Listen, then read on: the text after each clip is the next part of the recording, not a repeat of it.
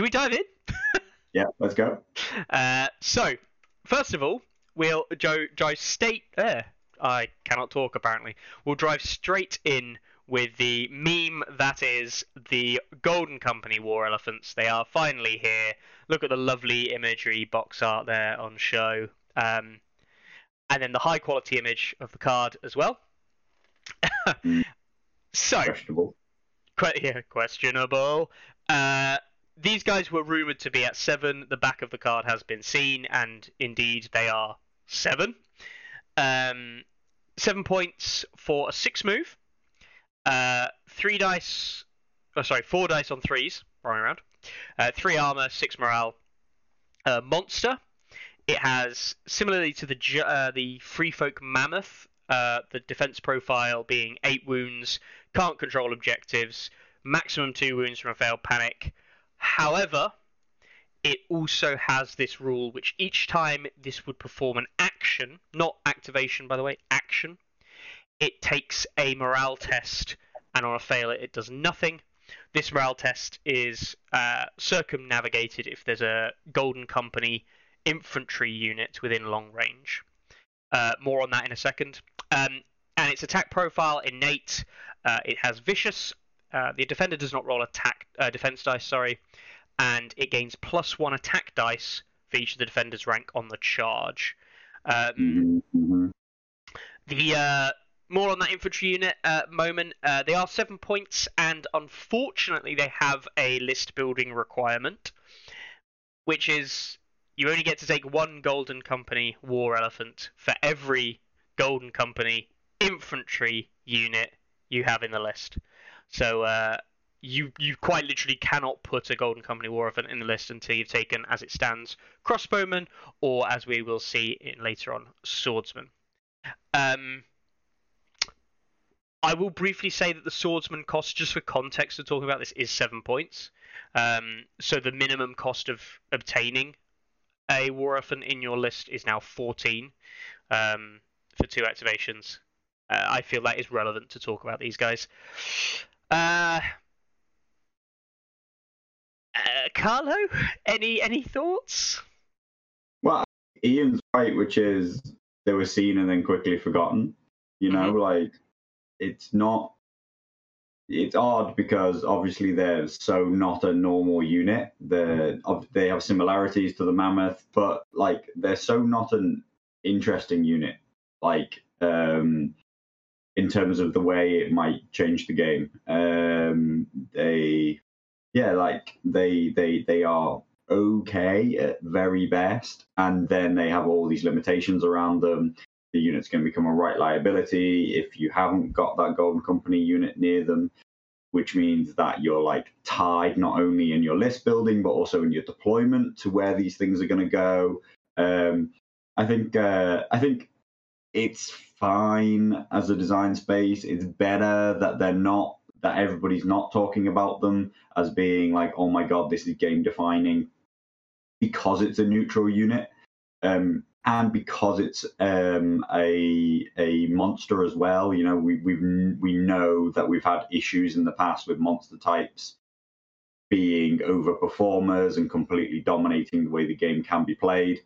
So I'm not sad over the fact that this is not going to make any impact on competitive play in my mind. Yeah, the 14-point kind of like access. I mean, you have to spend 14 points to get access to this. And as we'll look at the Swordsman in a minute, they aren't. That's not terrible. 14 for 2 activations, but at the game as it currently stands, that is neutral. That's neutral playing for the game, right? At 7 points an activation, that means you're going to average over a 40-point list 5 to 6 activations. So this is going to have to be one of your bigger things in the list. And it's not. I mean, again, we shouldn't do it, but we can do it, and we definitely should do it. Is you look at Flayed Men in relation to this, and Flayed Men just do this jobs better. Yeah, I mean, Flayed Man, you have to give some value to no defensive dice Yep. Yep.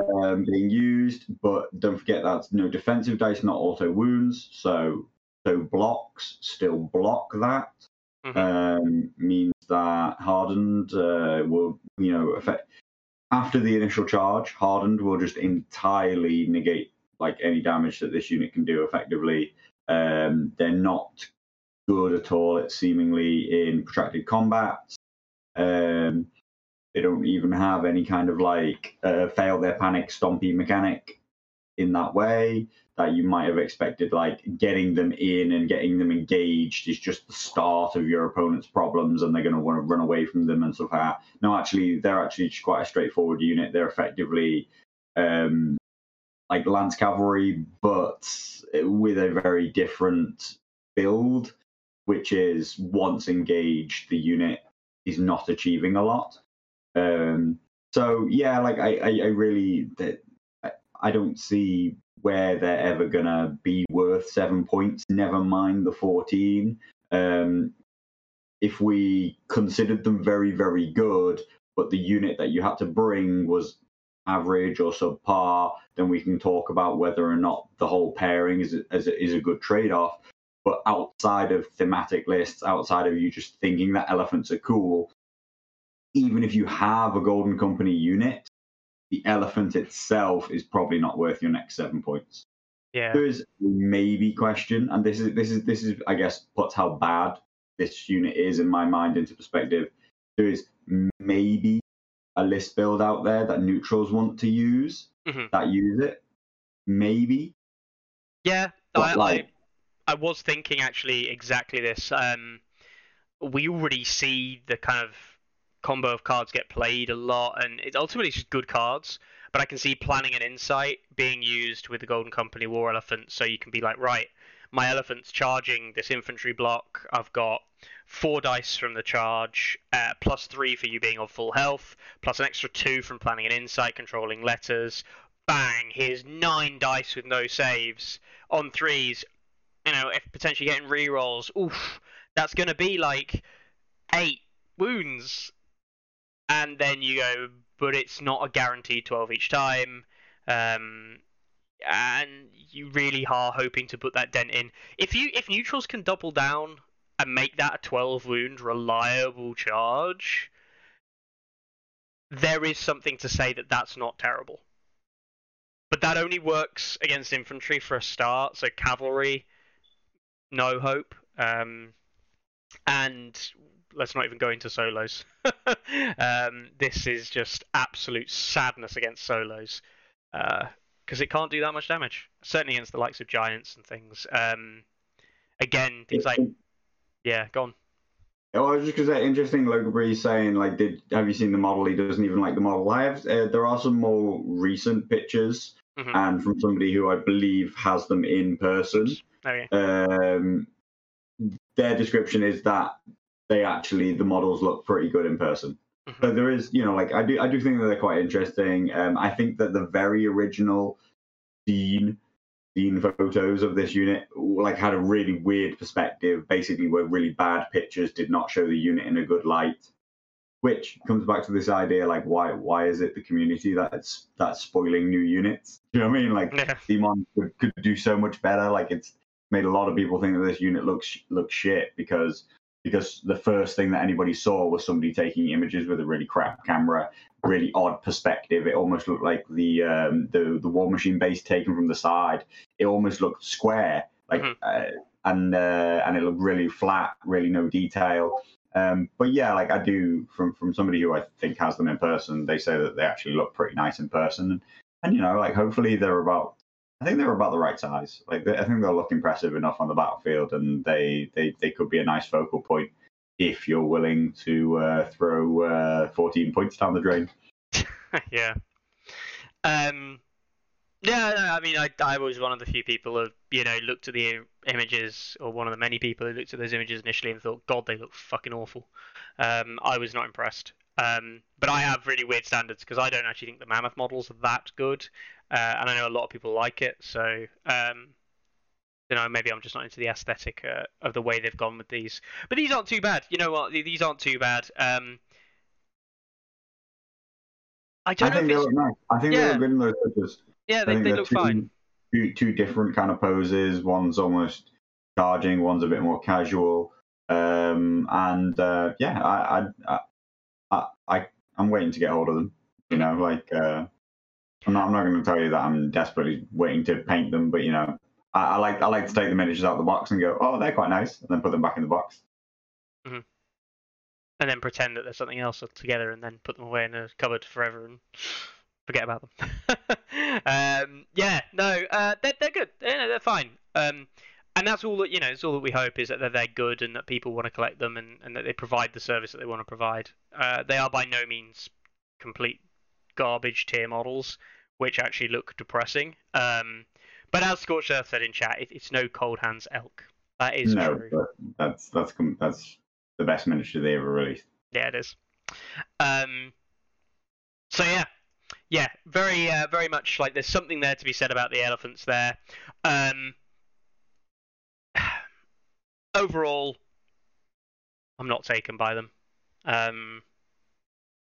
No. I'll be honest with you. For 7 points, if you removed this morale check mechanic, I still don't know if I'd take them.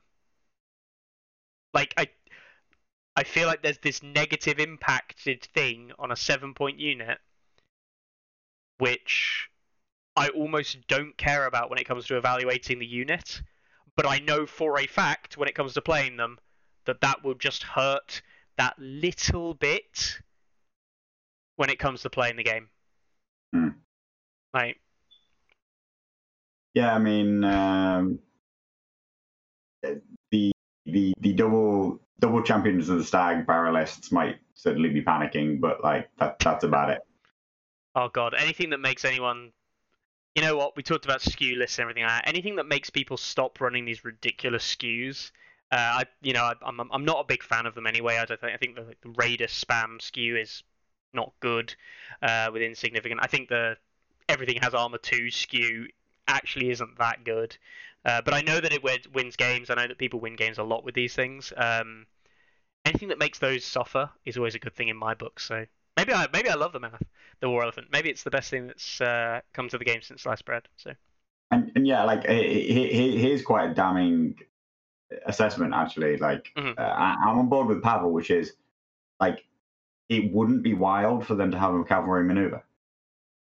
Like probably not. Really, like you know, what I mean, in what ways do they differ from lance cavalry? Like really, do you know what I mean? They bring less wounds, but they have this negative impact. They're not very good in sustained combat. They have a 3+6+, which is the same defense profile that you get on these lance cavalry. You know that's the same thing as you get on Tully Cav. Same thing you get Knights and Castleoric. Same thing you get on Flayed Men, right?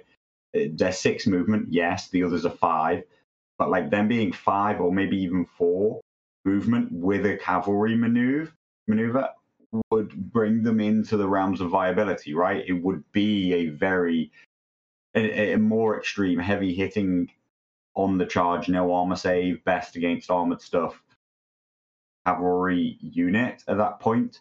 But instead, they're like a very cumbersome infantry unit that has to stay within range of other things. They're a bit weird, yeah. Stephen, I'd give it.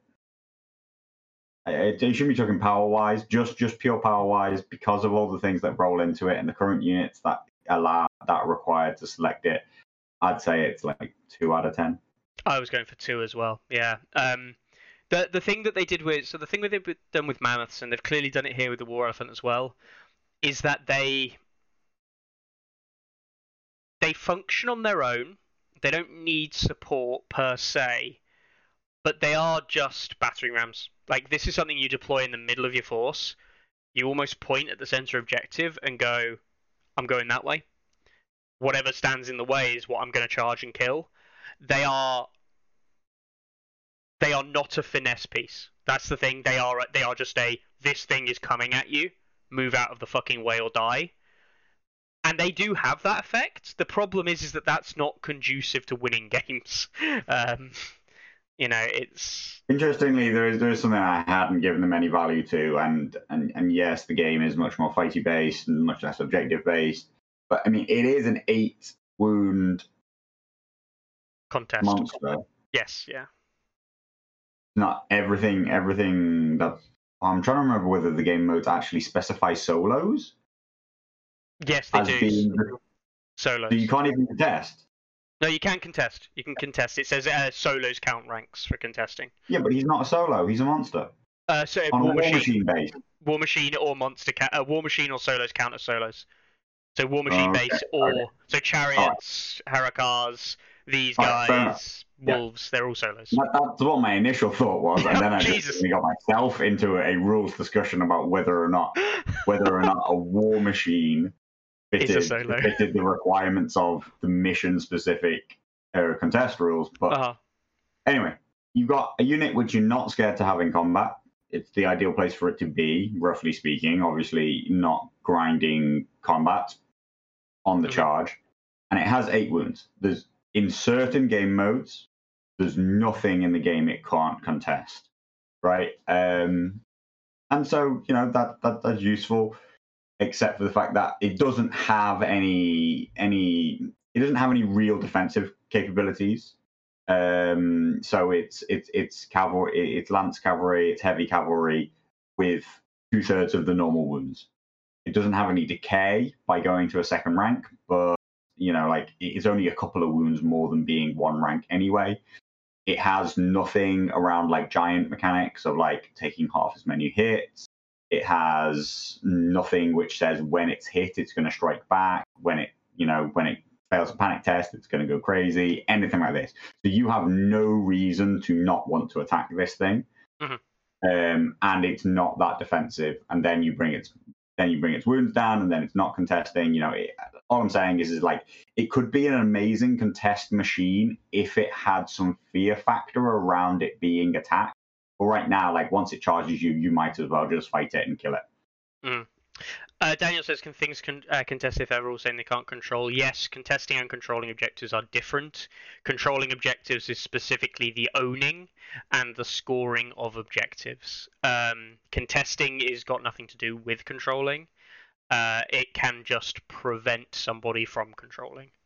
So yeah, ironically, people perhaps didn't know this, but it's one of the strengths of Freedmen and Targs for 3 points.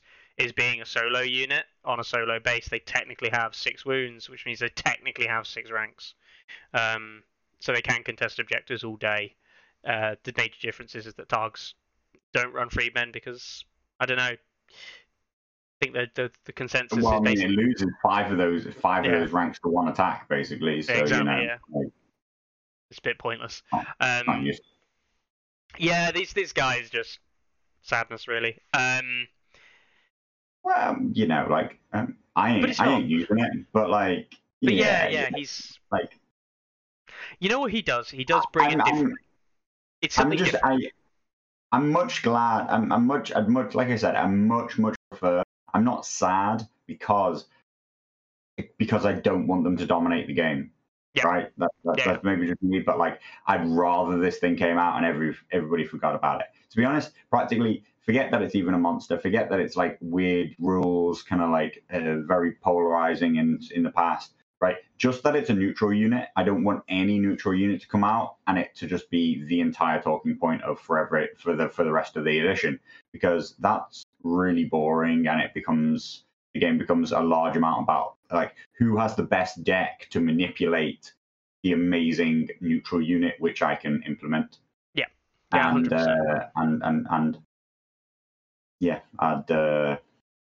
I'm not sad at all. No, me neither. But it is for me that the morale test thing is an unnecessary addition. That's the only bit that I'm sad about. I just think it's just unnecessary. It's not required. And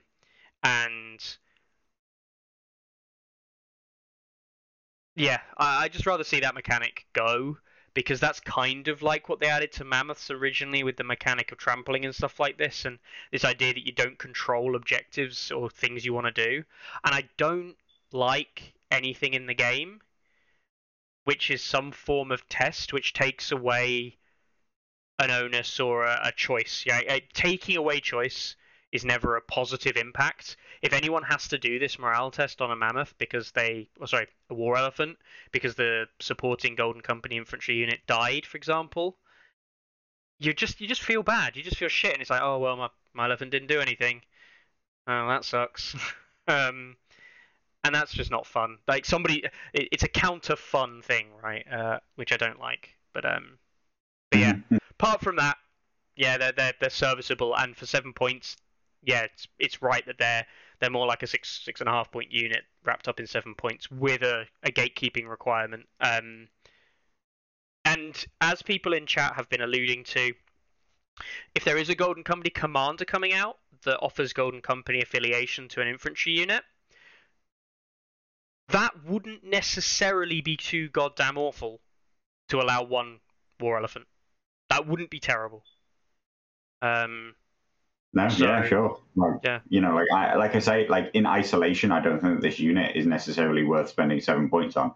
So if you're gonna go out there and spend your commander choice on unlocking it, then I'm like, yeah, sure, whatever. Like it's not been set up in a way that the infantry unit is maybe a bit of a burden. It's not quite worth its points cost, but that the elephant's amazing once you've unlocked it. No, the elephant's thoroughly just all right at very best at 7. Never mind the fact that it's kept behind this requirement. Yeah. Cool. So that's the Golden Company War Elephant, and people might think, oh, it's a bit strange to start with the War Elephant but going on to the Swordsman, but I do think the War Elephant of all these things is actually a lot easier to analyze than the Swordsman, which we'll come on to in a second, and of course the Golden Company Commander, who I think is officer, which we'll come on to in a second. So the Golden Company Swordsman then. Let's just have a look at this art on the box for a moment. I quite like that art. I know it's quite simple, but I quite like it. It's interesting, yeah. I mean, purple, orange, gold. Yeah.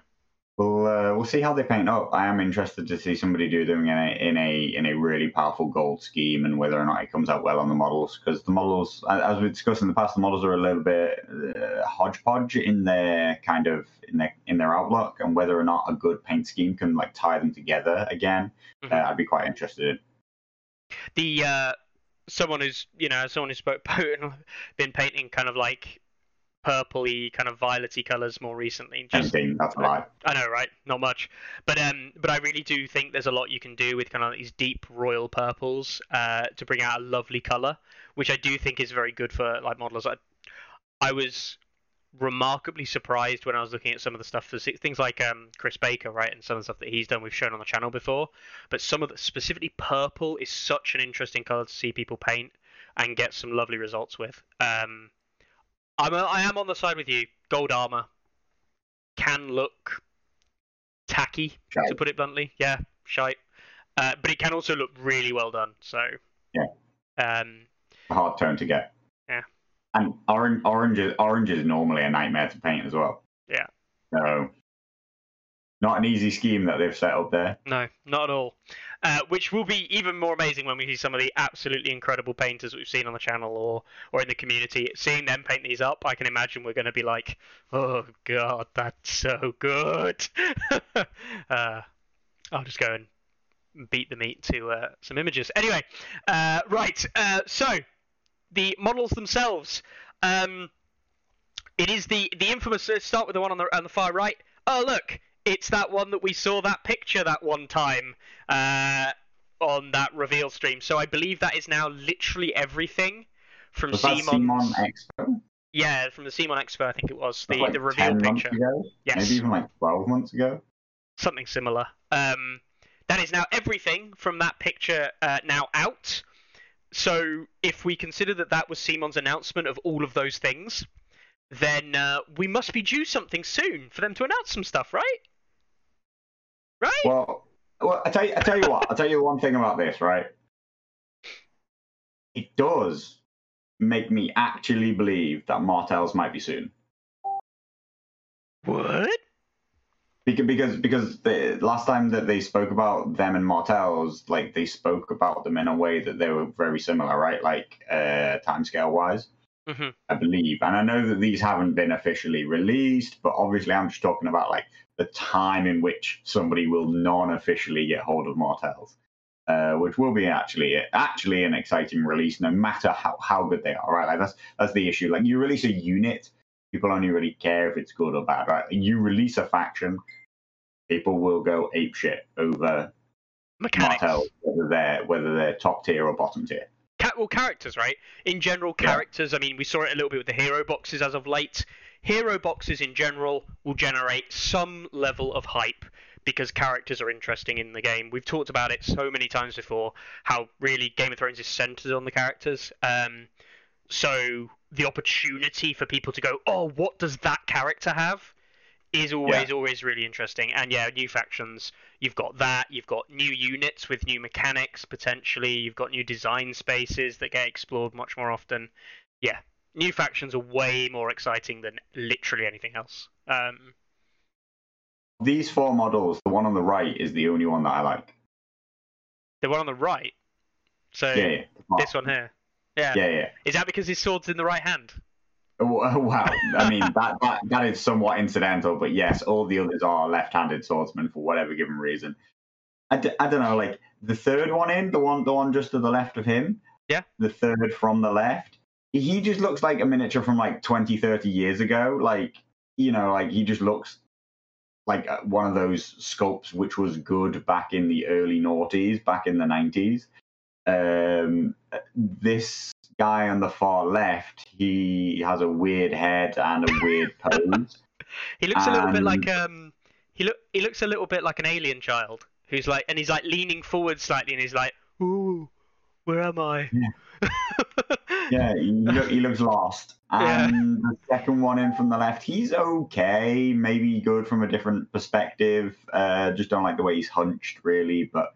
He brings me like he very much, in fact, gives me not Rose Knight vibes, right? Yeah. You could. I feel like the 2 best models here also happen to be the 2 models that look closest to Rose Knights. That's true. And the other, the guy with the square head helmet, which I know is not square, but bloody hell, it looks square. It's fine, but you are right. It just feels dated now. It's But it's not bad. The one on the far right really does like genuinely just look like he's from the Rose Knights. Yeah. Yeah, there we go. Anyway, so those are the models. They look great. He says, after like potentially just saying they don't look great. So there they are in the box. You actually have, annoyingly, 2 of them are the guys with the swords in the right-hand side. Yeah. The best sculpt. My favourite sculpt. There's only 2 of them. You do have the commander there, and you also have the bannerman. The bannerman. The banner looks good. From the bit that I've seen and that stuff like that. Yeah. That's actually one thing in general. Greyjoy's pending, because there's 1 or 2 Greyjoy bannermen who I just think look sad. But the bannermen in general that we see across the board in A Song of Ice and Fire, I think are actually pretty good. Like they're nice models, and that is one thing that they do have going for them a lot. All right then, so Ilya is exactly right. The guy second from the left looks just like he's wearing, I believe they call it Imperial armor in World of Warcraft. I.e. the guards that you see standing around all of Stormwind and all of all of the human areas. He would just be blue with a white feather, and just 100%. That's a guy from World of Warcraft. Someone in chat will have to remind me where the Stormwind Bank is. So we'll get there. God, that's an old meme. An old meme, but it checks out. All right then. So the Golden Company Swordsman. This absolutely fantastic high quality image brought to you by the people of the internet.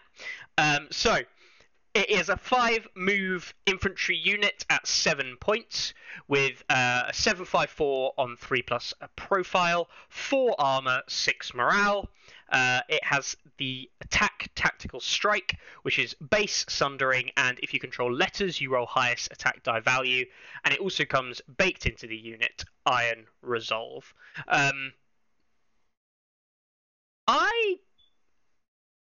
For 7 points, I really don't think these guys are bad.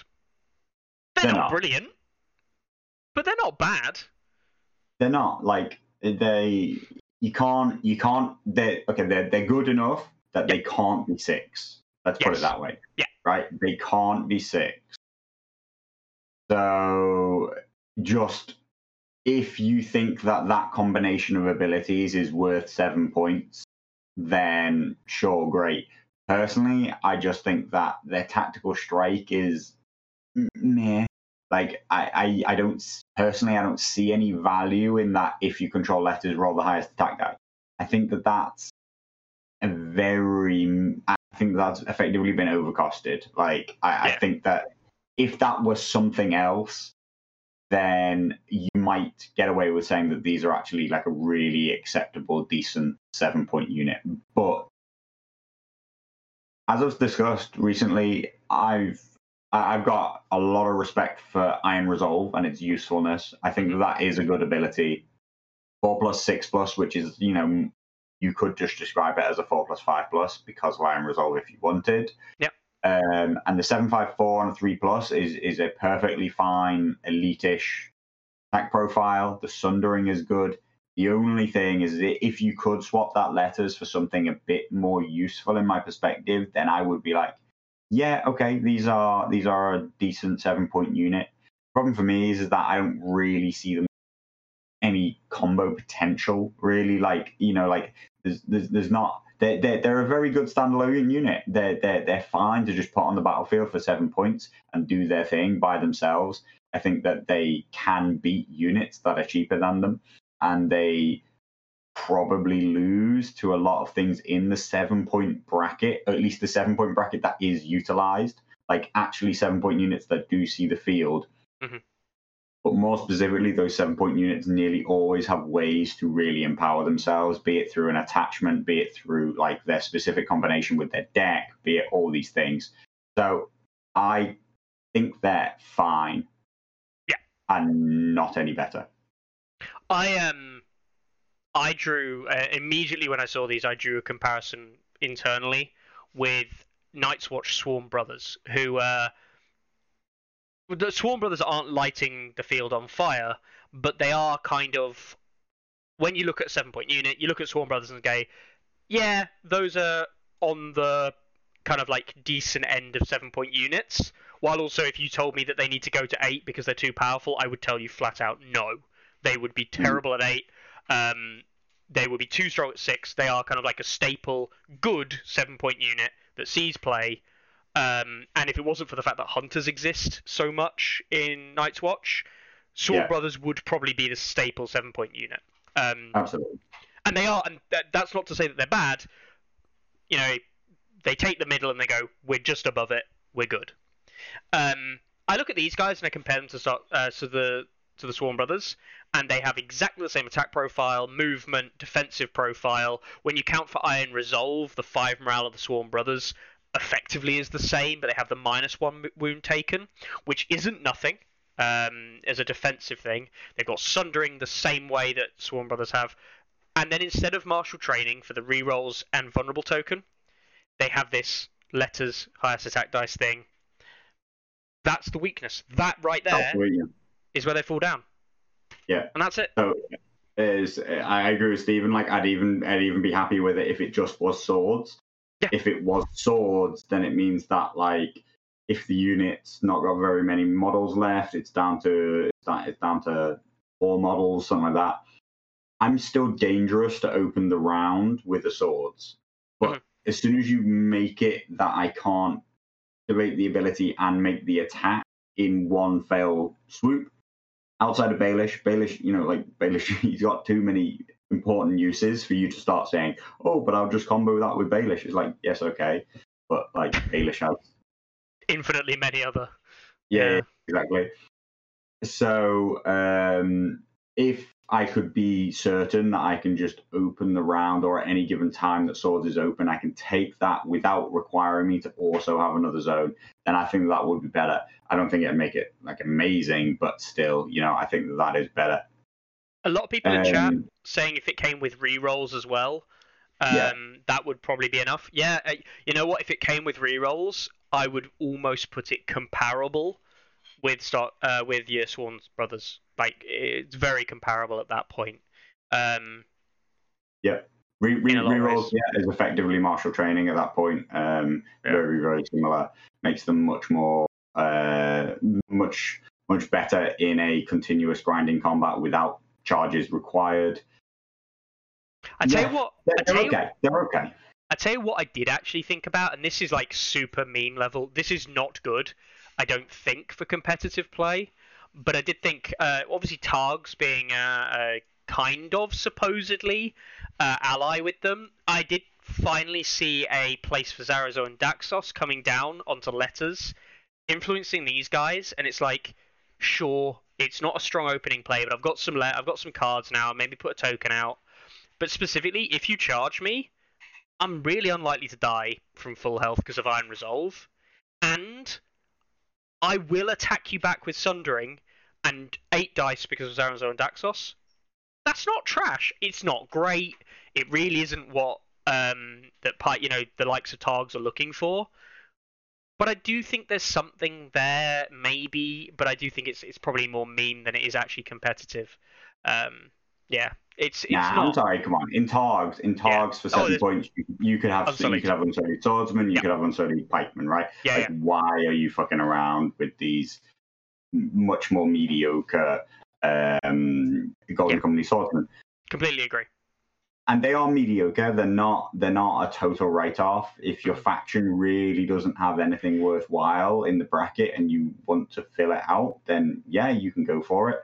Maybe they will start to see some play in and around, like similar to whether like a Bolton Blackguard, like sort of like see play here and there.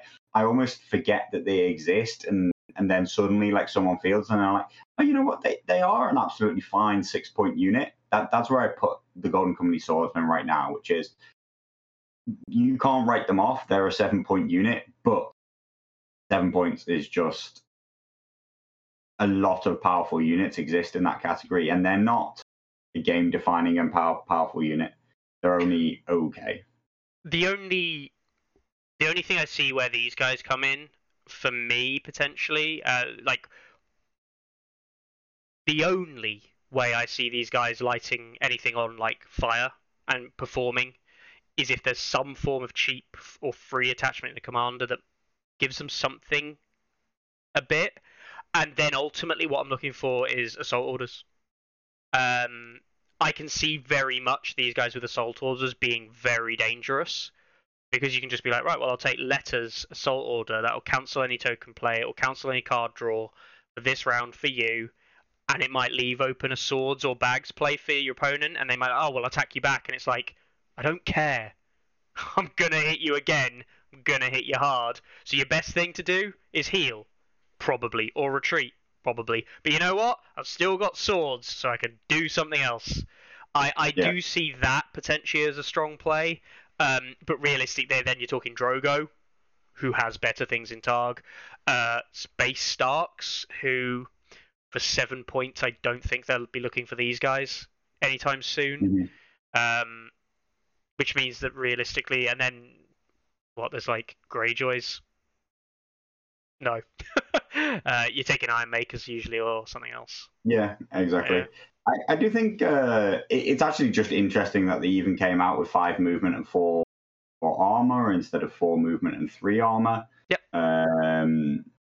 They're practically the first shielded models in the game to not come with 4 movement and 3 armor, right? Like, yes. Basically.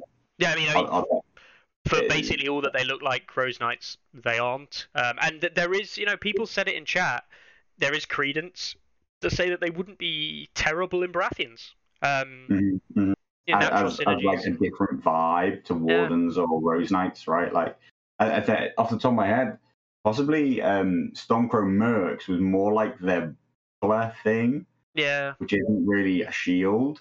They're definitely not armored. but they're leather armor, Um, not plate, they're right? So possibly like, oh no, now I'm starting to think of more. There's also pikemen, right? Pikemen are 5 movement and 4 armor. So there is previous form, but the way that they look, it's because they're left-handed. Yeah, uh, makes them faster. lefties run faster, but don't know how to use the shield. Clearly, yeah, they just looked like a 4 movement 3 armor unit. So it's quite surprising to me that they're not. Hmm. Yeah. Um. Yeah. Just looking at what chat's saying. Rerolls again, still things. Stephen says they seem disjointed. They do just a little bit, Not far off, but just a little bit. Dan saying like the little bear in Starks potentially working with these guys. Yeah, it might do. Yeah, but Little Bear in Starks is Dan's answer to everything. I mean, right now at least. Right now. Lyanna, the little bear, is freaking great. Yeah. So, yeah, definitely a Dan special. And Doug pointing out that shields are weaker in the wrong hand. That'll be what it is. Shield in the right hand doesn't work properly. Yep. Yeah. Do you know what's actually more aggravating of all this, by the way? You notice the art images they use for the card is the best looking model, and he's the least representative of the unit. Oh dear. Literally the least models. Oh Jesus. Anyway, shall we move on to the officer? Because I think we've had enough of these guys. I actually do think we'll see these. I think we'll see these on the board. I think we'll see these on the board because people want to play War Mammoths. Sorry, War Elephants. I think we'll see these on the board without Elephants because I think people are going to be willing to try them to see what they kind of come out to be. The Commander. The Golden Company Officer. Boisterous Charisma and Dauntless. So, Dauntless is very easy to analyse. Pass a wound, pass a test, heal a wound. We've seen that countless times on loads of different things, and it is generally speaking, most people will say Dauntless is actually pretty good for 1 point. If it comes with anything else for 1 point, Dauntless is pretty damn good. It's it's one of those half-point abilities we've seen elsewhere. It costs half a point, but it's almost good enough to be a point on its own. Almost. Yeah. But it's not. I'm not buying it for a point myself. No. There's better things, unfortunately, but yeah. Yeah. Boisterous Charisma, though. So this is what we see on Renly, Lord Paramount of the Stormlands. This unit may never be targeted by enemy orders, tactics cards, or be influenced by enemy NCUs. We also see the more recent addition of Dolorous Ed has this. Once his unit loses 1 rank, it basically is this. After his unit loses a rank. I'd forgotten because that little impact of an ability, generally speaking. It's one of those which I actually think Boisterous Charisma is a very good ability. I don't think people realise how useful it can be. The problem is never how good it is, but what you're losing to gain from it. And the Golden Company Officer comes in at 2 points. 2 points. That's a hard sell. Price tag. If this was 1 point, I'm no word of a lie. I think you see it all the time. And here's how good it would be at 1 point, and actually is an interesting concept around Boisterous Charisma. If it was 1 point, I would look to build a horrible skew list where it was in every single one of my units. Correct. Right? Yes. And 100%. then it also increases its own value because at that point, I'm entirely immune to orders, tactics, cards, and influence NCUs. Right? I might even be so interested in the concept that I might run Paramount plus all my other units having them, just to absolutely ensure that not a single unit can be targeted by them. And that shut down a lot of shit, by the way. That shuts down some of the most dangerous shit in the game. But that also shows you why it's not the be all to end all, because obviously, assuming your opponent understands how these things work, you can then just target something else most of the time, right? Like, yes, you can use it to be entirely, I have no fear of Lannister supremacy. I have no fear of XYZ card, or do you know what I mean? And that can be useful, that can be important.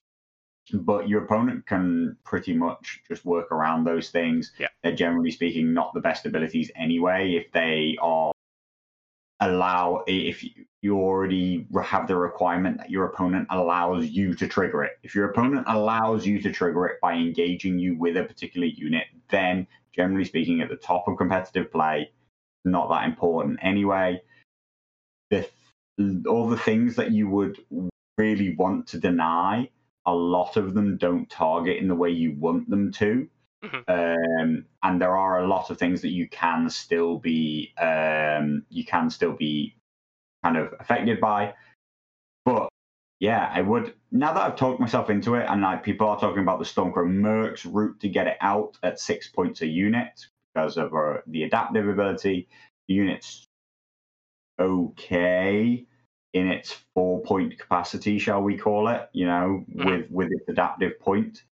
It'd be interesting to understand as a list building concept that if you had just that plus, I really do think that you have to effectively have a commander who has it as well. Otherwise, now your commander unit is just going to be the target of everything in the entire game. Yeah, it just gets blown up. So effectively, like, it feels like you need to play it with Renly Lord Paramount, which is also another handicap that I think is going to hold it back. I would be interested as a concept as to what it would deny and what lists opponents would just be like, well, I can't play this list because I can't use my major abilities target and I don't get them at all. Mel is what comes to people's minds, but like actually I think that interestingly, if you played a single Mel list, then really, I actually wouldn't be scared to play my Mel list at all. I'd just say, okay, I play Mel, I'll gain the Vicious, and the second part is entirely optional. And I'm just like, well, I don't take any wounds, and I don't do wounds to you. Unless you're talking about the Roos, Mel, Jaqen, everything all in on this test Mel list, then I'm like, I don't care. I don't need to target you. It's worth remembering, though, that Mel, the specific wording on Boisterous Charisma, is or be influenced by enemy NCUs.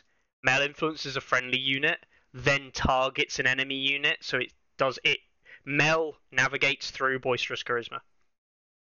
So there you go. It doesn't even protect you. No. But it does work against a lot more of the, let's go to Free Folk being, one of the stronger armies on the board. Coordination Tactics, so Warcry doesn't work. Can't target anything. Can't target the Warcry because that's an order. So Warcry, you can't be Warcried. You cannot be trapped by trappers. Again, a very popular pickup from the meta right now. You can't have there's too many when an enemy is performing a panic test. Ironically, Subjugation of Power doesn't prevent there's too many because it doesn't target the unit making the attack. It targets the defending unit making the panic test. So there's a big one. You can't be targeted by Surrounded and Exposed. Some token gen. I mean, it means all the token gen's gone. Sure, it's not a big deal though. But it does shut down some of the strongest things in Free Folk. Let's look to Night's Watch. Oh wait, it doesn't shut down a single thing in Night's Watch because they're all friendly targets things. So it does nothing to protect against Night's Watch whatsoever. It's also worth remembering that Night's Watch orders target their own unit in Relentless and Quickfire. So again, it does. And martial training, right? Martial training, yeah. And things like that. Yeah. So it doesn't do anything in the Night's Watch matchup at all. Outside of maybe it stops Take the Black because when the unit dies it has Boisterous Charisma, so you can't take the black. Or maybe it doesn't stop Take the Black because the unit's dead and so it doesn't have Boisterous Charisma anymore, and then I don't fucking know. I'd tell you to go fuck yourself if if I played Take the Black and you said, "Oh no, I have boisterous charisma," I'd say, "No, you fucking don't. You're dead." But that sounds like a really bad way of giving your Night's Watch opponent boisterous charisma, which you really don't want to give Night's Watch, and Dauntless, which they can pay a point for if they want. Yeah, those are the two big ones. Lannister, it will prevent quite a lot of Lannister stuff actually. Probably doesn't affect anything in Stark or Targ even potentially. And Greyjoys, there might be some stuff, but we're talking now going down the meta a little bit. It might, honestly, I can see people picking this up because of the people don't like free folk, so I can see people playing this against free folk because they don't like them. But it doesn't do enough into other matchups. Not at all. Yeah.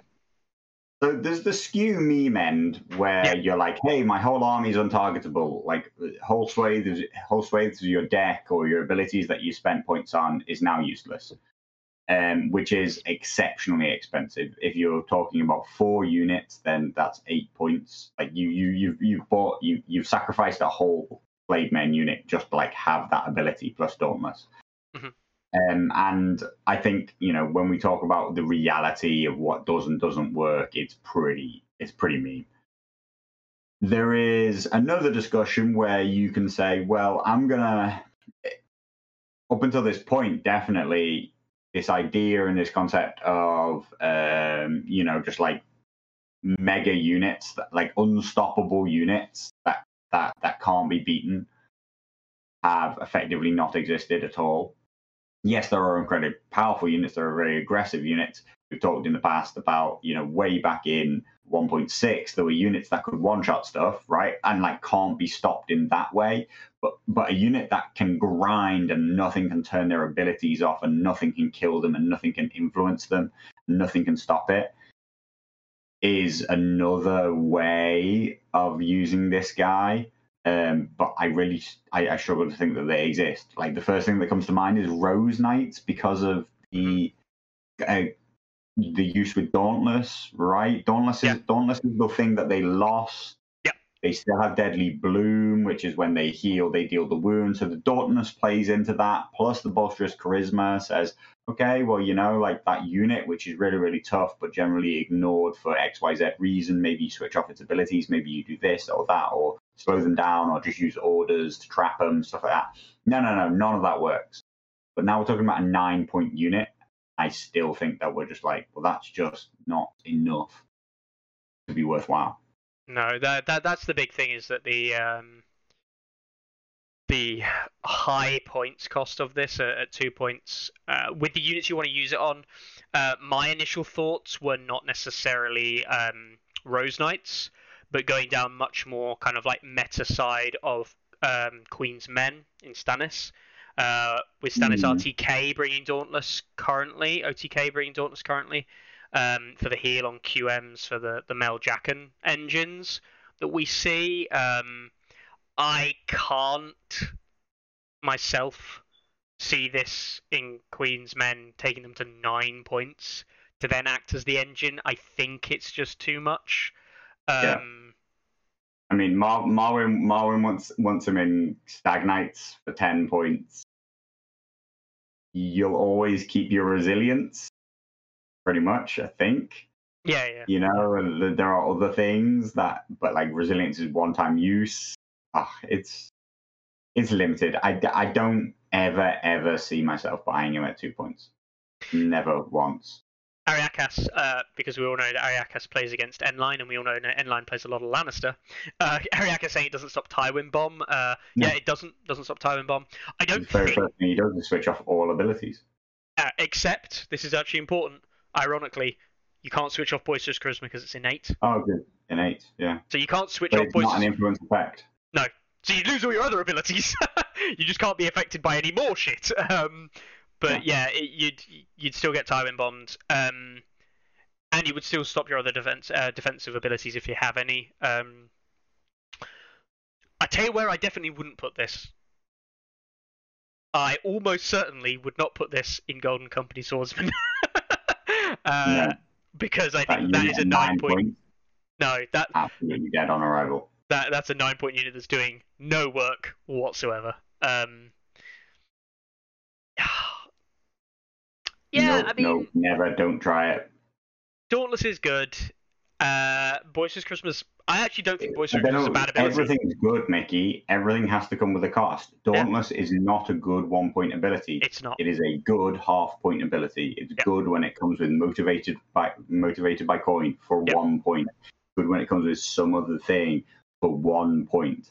It's not a 1-point ability in itself, and Boisterous Charisma is not bringing the rest of that 2-point value. I agree. Honestly, it's a 2-point attachment. And like we have said time and time again, 2-point attachments are generally speaking bad.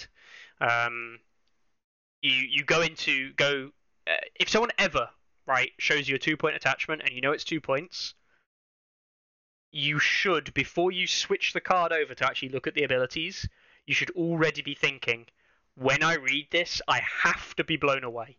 I have to think that combination of abilities is really good. Best example I can bring to anybody right now is what we've currently got in Free Folk. You give Warcry and Stalwart for 2 points, and you go, that's a good combo. They work together, that works. If I had to pay 2 points for Tormund every single time, because I didn't have adaptive, even that would be like, that's a hard sell. Like, that's a hard 2-point sell, and it's good. Again, Free Folk, Harmer, Sentinel, and +1 move pivot thing. That combo of abilities, amazing. Right? For 2 points, God, that's a hard sell. You've got to really want to do it. Are there any good Free Folk, any good 2-point attachments outside of Free Folk? Well, I think those are the only 2 good Free Folk attachments for 2 points. I think Rattle Shirt's hilarious, but I don't actually think he's that good. We don't see him a lot. Like I would say that the Ramsey Theon. He actually for 2 points now is probably playable. I do actually think he is, and we do see him a lot. Yeah, okay, in very specific cases. Yeah. What about the various what are they called? Blood Riders. Do we think any of the Blood Riders? Like we just don't see them though. Like it's like so no, they're not good. Ricaro. I feel like Ricaro's the most picked one. The guy that lets you do. He's the one with Sentinel, right? Yeah, in Vets or whatever it is. We sometimes see him. Or we see, I think someone saw him in Flayed Men actually, which was hilarious. But Vargo might be the only playable 2-point attachment as well. Yeah, Vargo at 2 points because of his Assassinate might be decent. I know Baratheon's quite like Loras for 2 points as well. But for all of these things, notice the common theme here, right? For 2 points, you're bringing something for a very specific reason. Sentinel, which is a decent ability on Cavalry, especially Flayed Men. And can't be weakened. Very good on Flayed Men. We've got Ramsey, who Fueled by Slaughters, pretty good. He comes with a Panic Token like AoE. That's pretty good. And he has another ability, Intimidating Presence, which Intimidating Presence is a very good ability. So yeah, Ramsey's reasonable. The other one we mentioned, who else? Loras, Expert Duelist with Precision. Vargo. I mean, Doug brings up Jamie, who again has Assassinate, but like I would say, he's at the very tail end of that because his other ability that comes with it doesn't have enough synergy or enough value. So Ilya saying the Carl 2-pointer with Stalwart and Expert Duelist again. Usually we don't see it because Asher Carl for 2 is probably better, but actually Carl on his own is. 1.1? Carl on his own for 2 points isn't a terrible thing. If you don't want Warcry, synergizes better with the high, like Silence Men. You don't want to set their morale to 5; it's pointless. John 2-point attachment. Like 2 points just doesn't happen for an attachment. You can't. You get more from increasing your unit cost from 5 to 7 or 6 to 8 or 4 to 6 or whatever point cost range than the 2 points brings. So it's just not worthwhile. It's not a useful use of your points. And this isn't a useful way to spend 2 points in attachments either. Even after you've got to that point, those 2 abilities aren't cutting it. which is What's again, actually... you know what? At least it's not a neutral. At least it's not a neutral attachment, which comes in a weird box, which suddenly now everybody wants 2 or 3 copies of in all their lists. So again, I'm not sad that he's shit. I've come to expect loads and practically every attachment that's unnamed, especially in the 2-point range, but pretty much in most ranges. Like it arrives and you're just like, no, worthless. I'm not spending those points on it. There are already good attachments in the 1-point range, or there's no point in spending these points on attachments. So I had 0 expectations that this guy would have any impact on the game, and I think that he'll have less impact than I thought he even might. I think we'll see lists. I think we'll see him, and we'll see lists going to this Boisterous Charisma meme. I was half tempted to play it with Renly Paramount and Stormlands, because I really like Renly Paramount and Stormlands. I think he's actually not trash.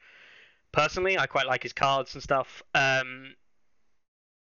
But just because I like it doesn't mean it's good. And I don't think this is good.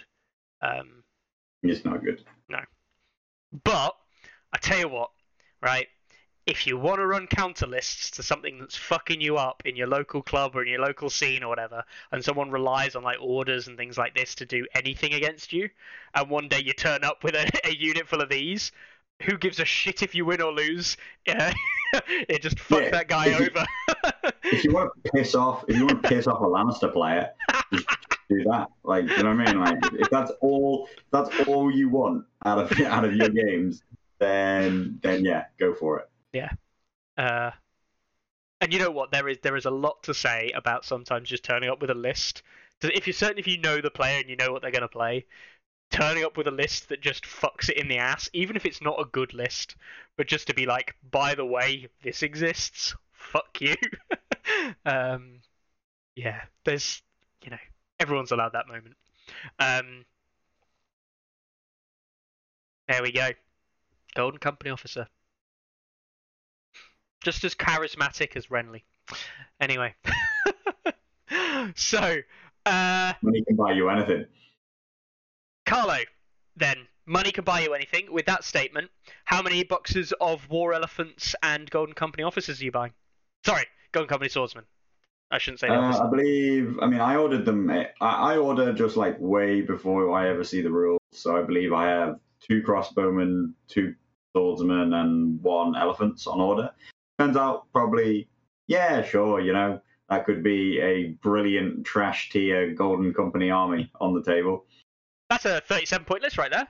You can finish that off with a Golden Company Officer. Can't even buy an NCU. You know what? Do you know what would be absolutely memes? If you run Golden Company Officers in Golden Company Crossbowmen. 10-point units that do basically fuck all. What did you do this game? The same damage output as Lannister Crossbowmen. Who I've got a newfound respect for, to be fair, but yeah, but for 4 more points. Yeah, no, sadness. Anyway, yeah, no, that's the Golden Company. The Crossbowmen are, as people have said now, and I know they've been in the wild for a long time. I have some myself. The models are quite nice, actually. I quite like them. The Crossbowmen are, to put it bluntly, ultimate sadness. Entirely forgettable. That's the thing. All of these are just entirely forgettable. And I think that all of these are only going to win a game when your opponent forgets what they do and lets you use all of your abilities to the maximum potential because you forgot what those abilities were and you discounted the unit and couldn't be bothered to read the card. The thing is, what abilities? I haven't actually got that many. Sensible, right? Like they can shift. That you can attack something, which allows them to shift into a range that you didn't think that they'd be able to get a shot, and then suddenly something happens, and then something happens. Even then, some magic happens, and the Golden Company suddenly do something amazing. Yeah, they shift, and then magic, right? I don't know what the magic part is. They shift, and something that you weren't expecting is now worse than you thought it was going to be. You know, I know they shift and suddenly they have your flank or your rear or like, or they can make a shot or you. Okay, here you go. Here's your magic. I've got it. You attack something, they shift onto an objective that you didn't think that they could, and they score a victory point and they win the game. Whoa! Yeah, Why? Mind-boggling. Why were you that close to the unit of Golden Company crossbowmen? Why has the game got that close? Yeah. Do you know because Golden Company, man, they're good. They're good because that elephant absolutely popped off. Do you know what I thought you were going to say? Best unit. I thought the magic was going to be you'd kill a unit or whatever, and then the magic would be the war elephant goes to activate and charge you and then fails the morale test.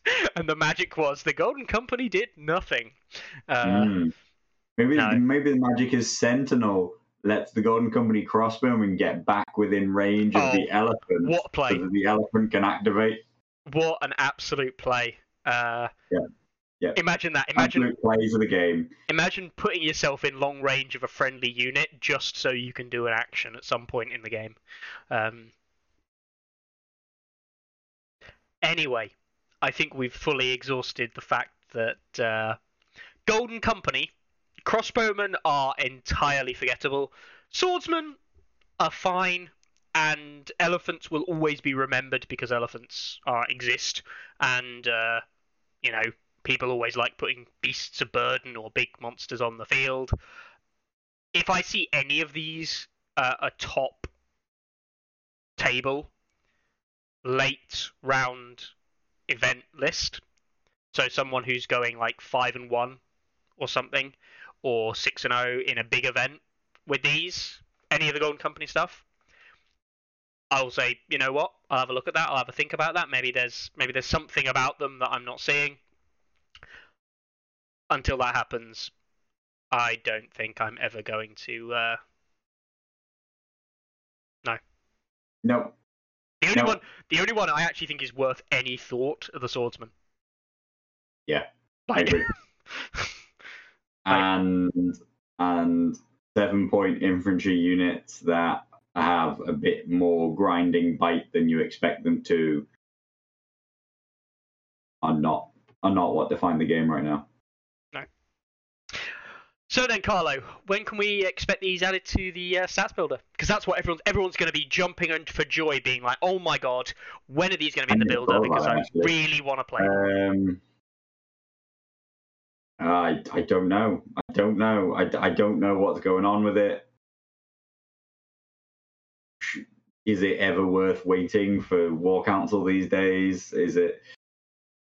We'll see. There aren't really the images worthwhile putting in. But yeah, you know what? That's how forgettable they are. They actually came out, and honestly, I didn't even think to put them in the builder because I honestly didn't think anybody would want to field them. Obviously, some people will want to, but yeah, sure. We'll put some kind of placeholder in for them relatively soon because we can get images. Why not? Yeah. Evil Sponge does actually bring out the last thing we'll say on these guys. Unless they make some commander that makes them cheaper. And we've said that we've been this. That they're going to make them cheaper. Honestly, if we look at how bad these things are, like not so much the Swordsman and not so much the Mammoth or the War Elephant, but definitely the Crossbowman, I could see them releasing a commander that reduces the cost of these. Otherwise, I really think they're unplayable. I think that's a really bad avenue for them to go down, and one that I think that they'd be really good at avoiding that silly pitfall, which effectively means that unit is unplayable with everything other than that commander. Because 1 point is such a huge monumental shift to the power level of a unit in this game that the minimum you can reduce them by is too much of a reduction. They go from being unplayable to amazing. They go from being the best thing in the game to the worst thing in the game. If you lose no abilities, I would be way more okay with a commander giving every unit that has a certain affiliation a new ability, right? Like because you can give abilities that aren't worth a point. And more specifically, you can give abilities, you can give as many abilities as you want. They could be worth 1, 2, 3 points, whatever you think that they're worth, but they haven't changed the list building dynamic yet, right? But as soon as you reduce something's cost by 1, it shifts the whole way that you can build with them, the whole way that you can look at that list. And I really don't think that they will. I think that every time people see units and they're not that well costed, people's instinctive reaction is, oh, they could bring out a commander which will make them the right price. And I'm just like, why would they do that? Like, when have they ever indicated that that is something which is kind of on the cards? So it does bring a small glimmer of a thought of a hope to my eyes, and this really is clutching at straws that are probably ethereal anyway. Are we finally going to see neutrals have potentially a neutral only list building mechanic or commander type released, where we can actually finally see somebody go, right, if you take the Golden Company in a neutral faction, here's something to at least alleviate the pain that is taking these units. Because we didn't actually talk about it, at 14 points as the minimum unlock for an elephant, that basically means that your neutral allowance in every other faction is nearly entirely gone. Your best bet is like picking up Baelish as your last thing, or maybe it's a Tycho or something. Though generally speaking, I don't think that that's as big an issue as it used to be. You know, I don't think that neutrals are as prevalent as they were. Flayed Men have now. Well, no, I think Flayed Men have found acceptable replacements in Champions of the Stag, in new Lance Cavalry rules. You know, like, they're not the only thing that we see anymore. They're not everybody's cavalry. And now some people's cavalry. I'd still say that I see more Flayed Men than I see Knights of Castle Rock, but I don't see more Stark Flayed Men than I see Tully Cavaliers. Mm-hmm. I think that's incredibly wishful thinking, and I'm very nervous, and like, I'm not saying that neutrals aren't wildly underpowered, and like, I'm not saying that neutrals don't have just like an incredibly long running problem, which is, how do you ever balance them when, if their units are good, everybody else has them too, and if they're bad, then all they have is bad units.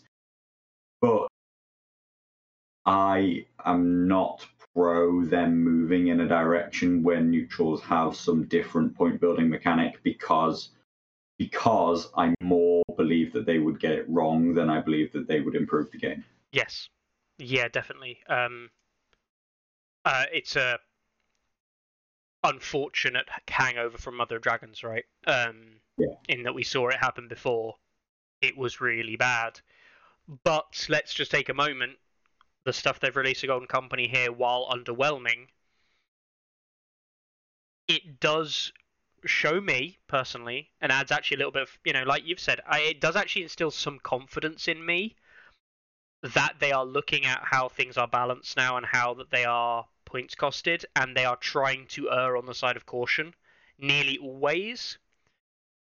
That could be a sign of negative as well, but actually, again, I think that's positive. There could be an errata that says, you know what, these crossbowmen are just terrible at 7. At 8, we'll bring them down to 7.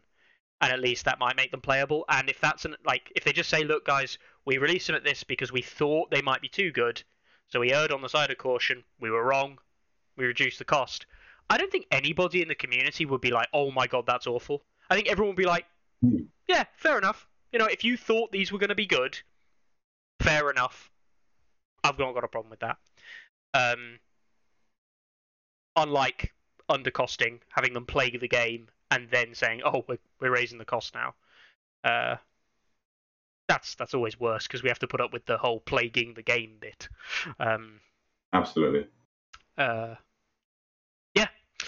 People chatting in chat about the points shift. We've had this conversation a few times. I don't know if we want to expand on it much, but talking about raising the points. It's a tired conversation.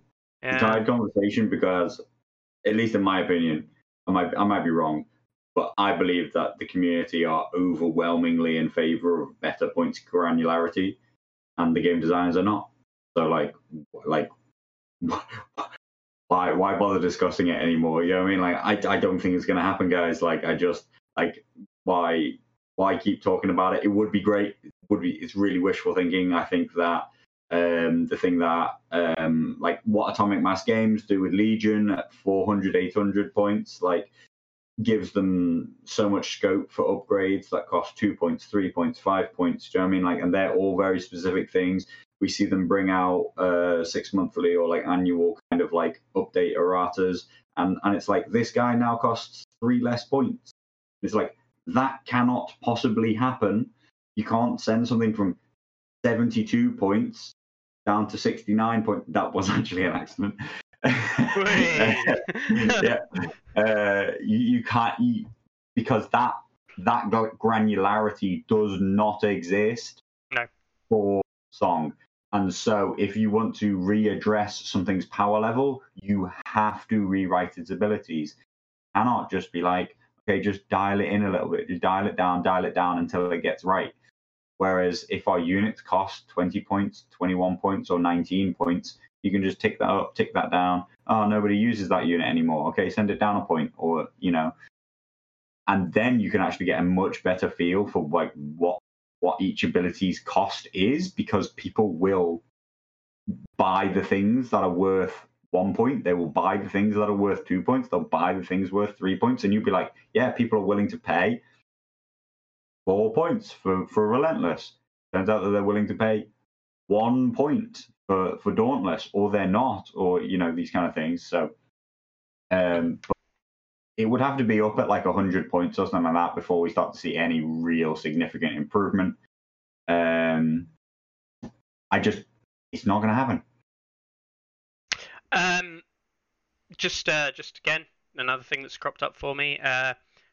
Craig Grusalog Norek has posted a list in our Patreon's list building chat and challenges Carlo to touch this, I think, which is a Thornwatch with Renly, Lord Paramount of the Stormlands, Stormcrow Mercenaries with a Golden Company officer, Highgarden Pikemen with a Golden Company officer, and Rose Knights with a Golden Company officer with Courtney, Marge, and Baelish. That is about as good as list building gets. I'm surprised he's managed to get still to 7 activations, and yeah, okay. Still not good. Yeah, like it just the pure quality of the seven units or the 4 combat units that you managed to bring means that it's like, I guess if I just bring units that aren't reliant on specific things, then you'll just win the 1v1 matchups. Just pointing out there that Gruce as well gets the opportunity, being a patron, to call Carlo out in a very public way, without it being too public, where Gruce looks like an idiot. The real memes exist in the Patreon channels. So, yeah, cool. Any other news that we came across? Any other topics of discussion in chat? No. So, the other thing that happened, which I don't know what this is. You do probably know what this is. Last week, Simon put out an announcement to say about US National Championships and how you can organise the organised play team. Some people are mental, so they just organise these things. Like, as soon as they see an email of contacts, they're like, I'm immediately going to email this and check if it is real or not. And they emailed, and it redirected them and said, this email cannot be delivered because this account has been whatever, is not accepting emails from outside sources. So yes, it seems a case of the most the most terrible organizational timing possible, in that the only contact they've had with the community of recent, or only publication or only promotion of the game, was to say, don't forget about nationals, contact the organizer of organized play exactly the same time when they got rid of their organized play guy. Yes. literally the same day or week or whatever it was that they got rid of him, they made an announcement that you should email him. Yeah. They fucked that one up. There's no, They fucked that one up. Yeah, there's I no believe, buttering that. I don't know the full context of it. I believe that your email is picked up by somebody else. I believe you may still get an email back saying that your email's been bounced. I think that maybe you'll eventually get an email from somebody else. Adam Lavelle is his name, right? Yeah. Who's the guy that we saw on the Gamma video, was it? I believe so. The head of... he's the VP of marketing, I believe. Yeah. So he did that. Yeah, I think that he will pick up your email and then respond to you and say, "Oh, by the way, I got your email." I don't know, because I know somebody else got a response from Adam Lavelle, and then other people, and I thought, oh right, so they've fixed it. That automatically bounces to Adam Lavelle now. But people still continue to send messages to organized play, and they continue to get responses basically saying this email's defunct, you can't use it, it's no longer contactable. Yeah. And so I don't know whether or not it's actually fixed. I don't know if you still get a don't email this email automatic response. But yeah, it's a classic. It's a classic CMON move at this point. Every time they try and do right, every time they try and promote the game, every time they try and say, by the way, remember we've got US nationals. Remember you can sign up. Remember you can run a regionals. I think that it's always tripping themselves up. Always falling at the very first hurdle. I mean, it is always worth remembering that us here are very clued in with the game and what's going on. So we perhaps don't give them kind of like the slack that sometimes might be wanted to be given in these scenarios, or perhaps even deserved in some of these scenarios. That's a bit of a stretch, but also newer players wouldn't necessarily have recognised that and seen that. So this isn't something that a lot of newer players or those less involved in the game would really get affected by. But it is ultimately still affecting the existing community and those that are trying to do the right thing. Luke Belisarius in chat, we'll come on to him. Kurt, who was on a couple months back, he was at a regional event and he doesn't know how to submit the results for that. Multiple regionals, which we'll get onto later in the episode, did run over the weekend for US nationals, and they're now sat in a bit of a limbo state, being like, "Oh, how do we tell people that this happened?" And I know we've actually been thankful somewhat, and we can reveal this piece of news as far as I'm aware, that CMON have got back to Chris for the GT in London, and they have said that they are committed to helping with significant product for prizing. That is a statement from the actual email, which Chris has shared in the London Grand Tournament Discord, which I know that people were worrying for. So we've had confirmation that support is still in theory happening, but it's not. It's looking through water that's murky, that's then put in a dirty glass, that's then been put in a fishbowl of other murky water, but different. I don't. You're never gonna know a really clear, transparent of what's going on with their employees or why things are happening. No company will ever be that transparent with their customer base, right? I think there is something of an expectation, a weird level of expectation between, a tabletop community who are effectively just customers of a company and what they expect the company, how open they expect that company to be with their inner workings. Me specifically, I have pretty high expectations for how transparent I expect them to be. They are never ever going to tell us why Robert Fulkerson no longer is working in that position anymore. It seems from the outside that they still have at least a relatively high level of interest and commitment to organized play. it doesn't seem so far like it's like, right, well, we're canning off organized play. It hasn't been the success we wanted it to be. I would have been incredibly surprised with the timing of that if they had, because considering what they seem to have put into building towards the US Nationals, the recent announcement of, a World in 2023, like, why would you announce and put in all this work and not wait for it to see if it's had any kind of traction and any kind of like positive impact before deciding to pan it off? That would all be very, very odd. If anything, it seems like they possibly, I'm pure speculation. I have no ideas whether they're in it working or what's been going on.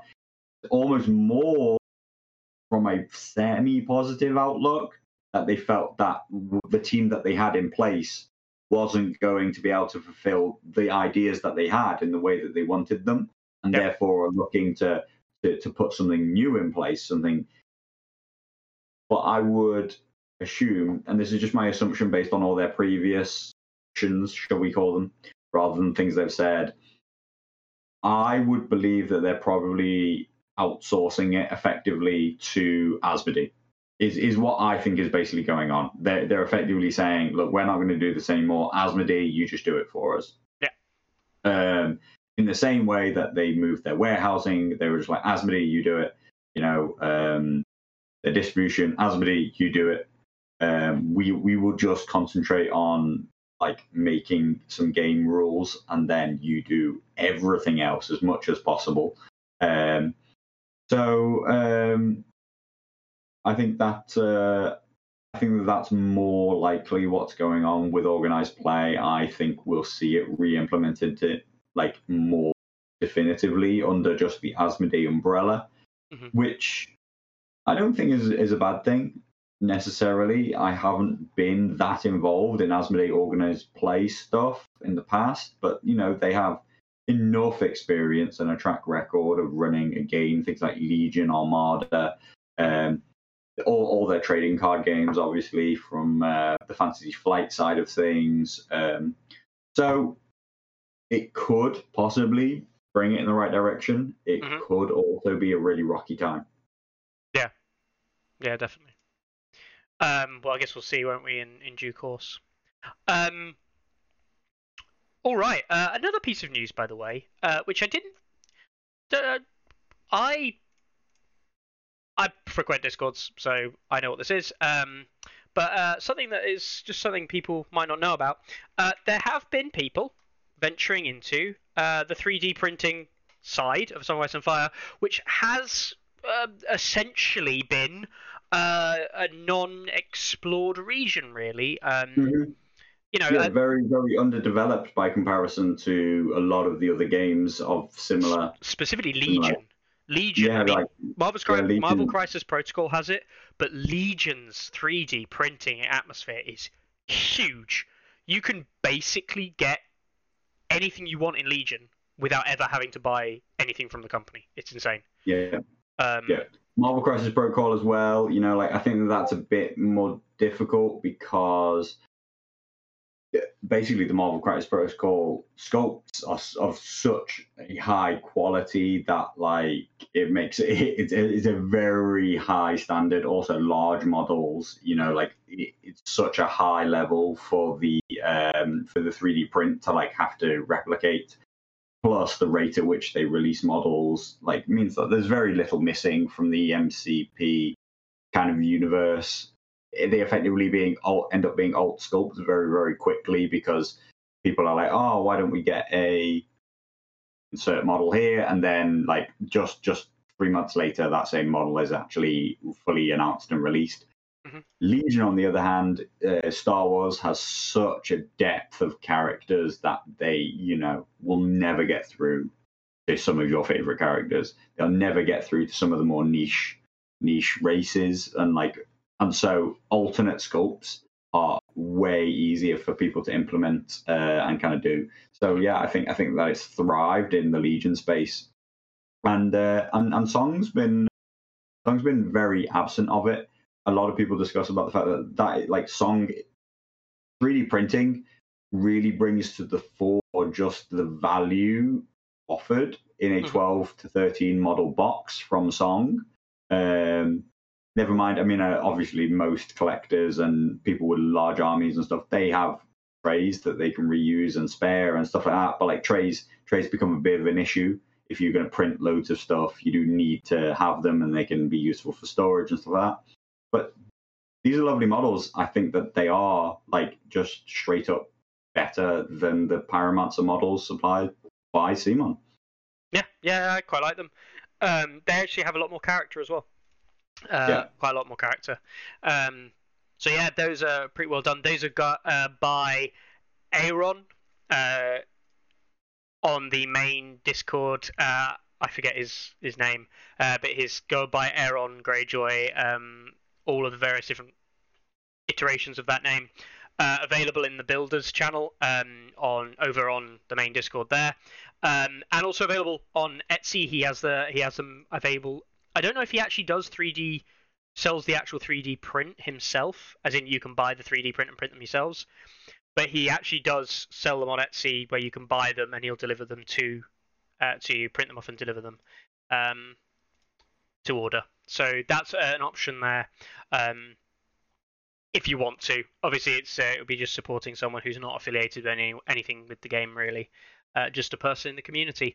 But I'm sure if you ask him, he'll put up 3D files to print, I'm sure, at some point. Yeah, so there you go. Happening. It's good to see. It's nice to see.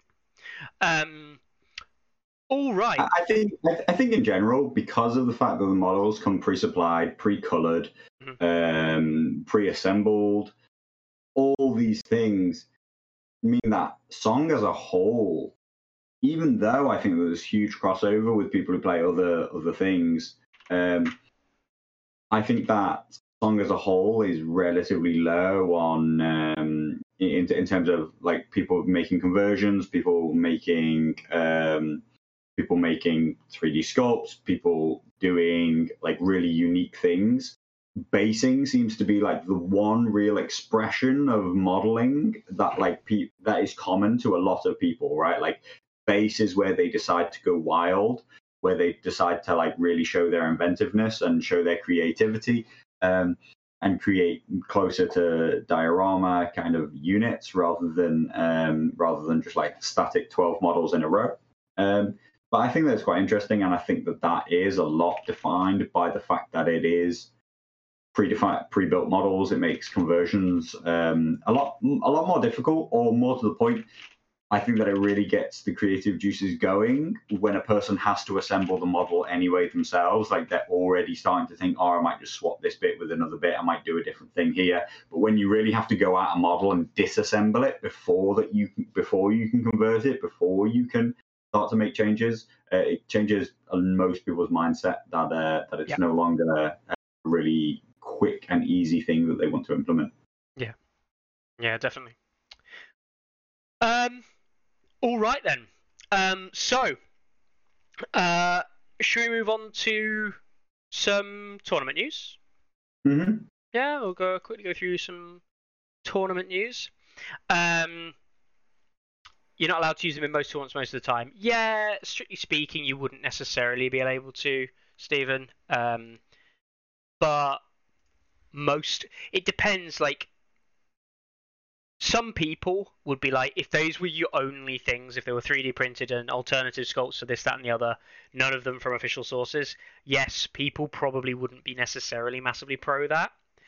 But if you mixed a couple of those Pyromancers into a unit of existing Pyromancers, as a TO, the big thing for any event is, can I clearly identify what they are? And, in my opinion, they are clearly identified. Like, there's no way I'm confusing and saying, oh, that looks like a Lannister Guardsman now. Like, no. Come on. But yes, you wouldn't be allowed to use them in CMON official tournament stuff, potentially, in some cases. So yeah, that is something that is worth noting. But I mean, Carlo, your stance on the GT? I know that obviously proxies and things are discouraged. but would you allow anything that you can definitely say yes, 100% that is that unit, and it's obvious that it is? Yeah, at the GT, no, we follow the CMON tournament document, which specifically states that a model must be based on a Song of Ice and Fire, CMON, or Dark Sword miniature. Yeah. Okay. That's fair enough. You know. And I think that's where it all comes from, which is. Yep. I think weirdly enough, I would say that the Song of Ice and Fire CMON tournament guideline doc is one of the most successful things they've ever put out, in that I would say that it's one of the only things that people actually follow, like and quite vigorously. I've maybe again, maybe it's warped by my view of people who run events through stats, which is where I hear about them, where I understand about them and what they are. Practically everybody uses Swiss because they say to use Swiss. I've basically never found anybody who didn't score it the way that CMON score it. I've never known anybody to have. We've talked about issues which I think that this doc has, that they're not done well. Like, I don't think that resignations are particularly done that well. And you can talk about whether or not you think that people discuss about whether or not wiping an opponent out should be a crushing victory, all these things, right? Yet, despite the fact that some people have niggles with it here or there, the community, as a 99% broad stroke, accepts the document as just the way events are run. And I think by extension to that, people just accept that little line in the document that says models must be CMON or Dark Sword models. And there's very little question about that, and I've seen very, very little proxying, effectively no proxying, but I've also seen very, very little conversion, even though that is not discouraged or removed from tournament play. Yeah, fair. All right then, so on to the actual events themselves. We have quite a few things to get through here, so we'll just go through the Hall of Champions. It's easier on the most part. We have a couple of things were mentioned. So we saw Scabman win Battle of the Bar Stewards with his John pairing, strangely enough. So well done there, Scabman. I know that it was a 16-player event happening in Daventry in the UK. So yeah, well done, Scadders. We saw Thranduil, a name that most people may know or heard of, winning with his Night's Watch up at X Planet Games in the now, getting back to tabletop, an attempt at kind of bringing it all back together in Canada. So well done there to Thranduil. And then we saw 3 different regionals, and there is actually a 4th one as well. 4 different regional events happen. We had Zontars win a small one in North California with Baratheon. We had Belisarius, Kurt, winning in Kansas a 9-player event. And we have Blue Tate winning with his Baratheons in an 18-player event. And that was at Source Regionals, which I believe is in Atlanta. Night's Watch and Baratheon. All weekend, Night's Watch and Baratheon, as it turns out. We'll come on to the other one in a minute. But... Yeah. Barras have been putting out consistent, stable results for a while now, and do you know what? Do you know what's interesting? I was actually thinking about it recently myself. And winning tournaments isn't the be all to end all of what an action is, right? Yeah. But I think that it says a lot about a faction, right? Like when a faction, as soon as a tournament goes over a certain size, right? Like you pretty much need to have a good build to be able to win it. You are unlikely to be so much better than your opponents that you will be able to win, irrespective of it. Obviously, there are outliers. Winter is coming, going incredibly far with neutrals. shows that even at high levels, with high level play, you can go against the grain. Mm-hmm. But my own personal thoughts recently, which is where my focus has been, is I actually went through and looked.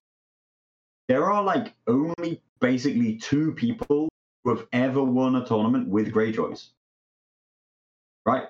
Greyjoys, and loads of people are like, Greyjoy faction rating should be higher. Greyjoys are really, really good. They're not. Greyjoys are not winning events. Like, even Lannisters and Starks win significantly more events.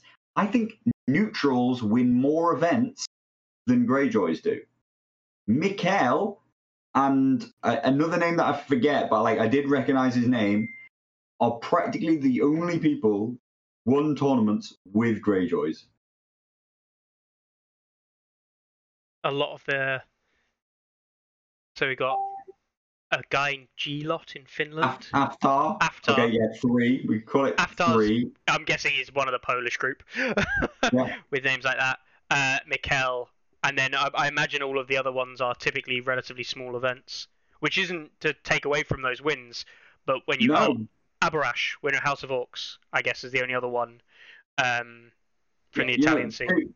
Two's an exaggeration, of course, but like really, you have to go really far back before you see Greyjoys winning events. Yeah, consistently. I think that I find it very interesting, and it was something of a nail in the coffin for me, where I was just like, nah, I'm not getting anywhere with Greyjoys at the moment.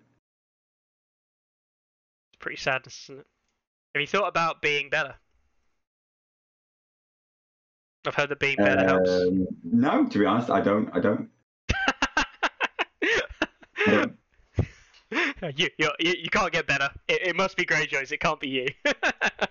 No, I do know what you mean. They are pretty sadness in terms of like results. So yeah, Aftar Polish, he's up there. He's a 20th ranked player at the moment. That we've seen. How many people were at your regional, Kurt? I don't think it was Golden Cup size, was it? We'll find out. Belisarius. That looks like a silver cup to me, unless the other one's. No, yeah, I mean, I think you're a long way off a Golden Cup. No, he might win US Nationals, right? Oh, that won't be on stats. Oh well. I also will apologise straight away. Evan pointing out in chat there. I do apologise. The Source Regional was the one in Minnesota. I do apologise, and it was the Chaos Ladder, which is the Atlanta one. So apologies there. That's my fault. Made a mistake. But yeah. So Kurt, you're very, very lucky to even get a silver. You're only one person above getting a bronze cup with 9 people. So Kurt going way too big for his boots. Anyway, yes. So well done to all those players there for winning US regional spots. Kurtz goes down to second place, I think, with Cyrus in his regional. And some of them, I mean, it's good to see Minnesota. We've got 18 players there at the Minnesota one. Also, shout out to Scott being there as well. Scott Walter, who many of you may know. Scott's name. Do you know who Scott is, Carlo? Or are you too big and important for him? That's Miniac. Just showing that he's actually still playing, still attending events and things like that, even if his content isn't necessarily. I recognise S-Dub. That's what he appears in the Discord, main Discord as, right? Yeah. The only reason I mentioned that is because we were talking about him last week, and so it's good to see that he's still playing, which is fantastic. We also have the Chaos Regional. So this hasn't been closed off yet. The event is finished. They just haven't locked it yet, and the person hasn't gone to the Hall of Fame. But this was won by Red Letter Office, otherwise known as or Colin Glossus, with his Free Folk. And this is a very strange event because this is actually very Suns counter US, really, in that Baratheons didn't appear anywhere near the top, really. You had one person going 4 and a draw and a loss with Baratheon. And apart from that, there really was not good Baratheon turnout, like low Baratheon numbers and generally not good Baratheon performance, right? they had a relatively big 19% free folk entry, and free folk had an 78% win rate across the event. Mm-hmm. And they take 1, 3, and 4, which in that size event should technically, I don't know whether or not they will be, but they take 3 of the 4 qualifying spots from the regional, right? Yes, 3 of the 4. There was only 1 free folk player outside of those 3, who ended 9th, which is still in the top half of the table. Free folk in general played a very strong week. How often did they play Mance? Majority of the time, Mance was of the non-mirror games. Mance was played 11 to Steer's 4, but Steer, Mance, Steer. Colin, the winner, run Steer most lists, most games. Bran ran Mance, Tormund, Mance, so majority Mance. And Steve, Sans Mercy, ran Mance. Fair enough. He ran Mance every time. But also a very interesting event where both lists are Mance. Nobody goes undefeated. Yeah. But yeah, I mean, this was a very interesting event in general. This was a 5-round event in one day. Right? Oh wow. Yes. Oh yeah. Doesn't the regionals document require regionals to be one day? I might be. I don't know. But they smashed it. 21 players, 5 rounds. They had a couple of issues to start with. But the reason I bring this one up is Lucas Aurelius is a name that you guys may have heard on this channel before. Do you know what he's popular for, apart from playing Stark? Where have you heard that name? I know the name very well, but I can't tell you. I don't know what you're looking for. You don't know. You still haven't found what I'm looking for, Carlo. It's this man here. The man who painted up this lovely model. He actually won Best Painted. Guess what for, Carlo? For that model. For this model. So, I think we can now sufficiently say that by proxy, Carlo has won Best Painted. I won Best Painted already, thank you. Where did you win Best Painted? In what world? I won Best Painted with multiple different armies. When? Oh, is this like in some like backwater village where no one goes to, like Liverpool? I don't remember. Yeah, I don't know. It's the first time I've ever seen you win Best Painted or heard about you winning Best Painted. So clearly you haven't bragged about it, which anyone who wins Best Painted should definitely brag about it. Shout out to Dan at our club who constantly wins Best Painted stuff. But there you go. Look at that trophy, by the way. That's I've never won a trophy like that. I'll tell you that for sure. That's actually probably better than. I mean, no offense, Lucas. Like, I think that's better than the model. I think that's probably better than anything in the Game of Thrones range, to be honest. So yeah, that trophy's sick. But yeah, that was the winner of Best Painted. So there you go. So anyway, that was our little diatribe for this week. Yes, lots of good events, and it seems like good turnout. We've seen 4 or 5 events there. 8 or 9 minimum, up to like nearly 20 or over 20 players in the US. So this weekend was, at least 50 people, I think, contending for spots at US regionals in going to US nationals. And that's a positive thing. There is a lot positive to be said about that. It's fantastic for us to see, finally, the evidence that the US scene exists and is present, more than just something that kind of people say exists but never turns out for events. It is fantastic to see that, using the site as well, and games coming in. So I really hope that continues as well. John Caspian saying, you were JC in the tournament? Cool. Flipping serious. Seen your name a couple of times. And man, 5 rounds. It was a lot in one day, but it was super fun. And yes, the trophy was done by Colin as well. So Cool. That's It's fantastic. impressive trophy. Yeah. So after that result, it's always worth looking in it now, just because it's interesting to see, isn't it? Where it shakes the factions after everything, and it's basically no change after everything settles. Everything just kind of stays the same. Free folk. I believe Eldon's currently sat at number 1. Actually, I think. Oh, he's just. No, he just gone under Mance. Since I last checked about an hour ago or something like that. 0.011 under Mance. So yeah, I mean, we can synonymously say that Eldon and Mance at the moment are the 2 top commanders of the game by ELO. I do personally believe that Mance is stronger. I do think that Mance is probably the most powerful NC commander in the game. I don't see Eldon continuously doing tournament results, right? Like when the Baratheon faction themselves are winning, they're not Eldon-based list. I think that he is incredibly consistent right now, and I think that he is a very powerful commander.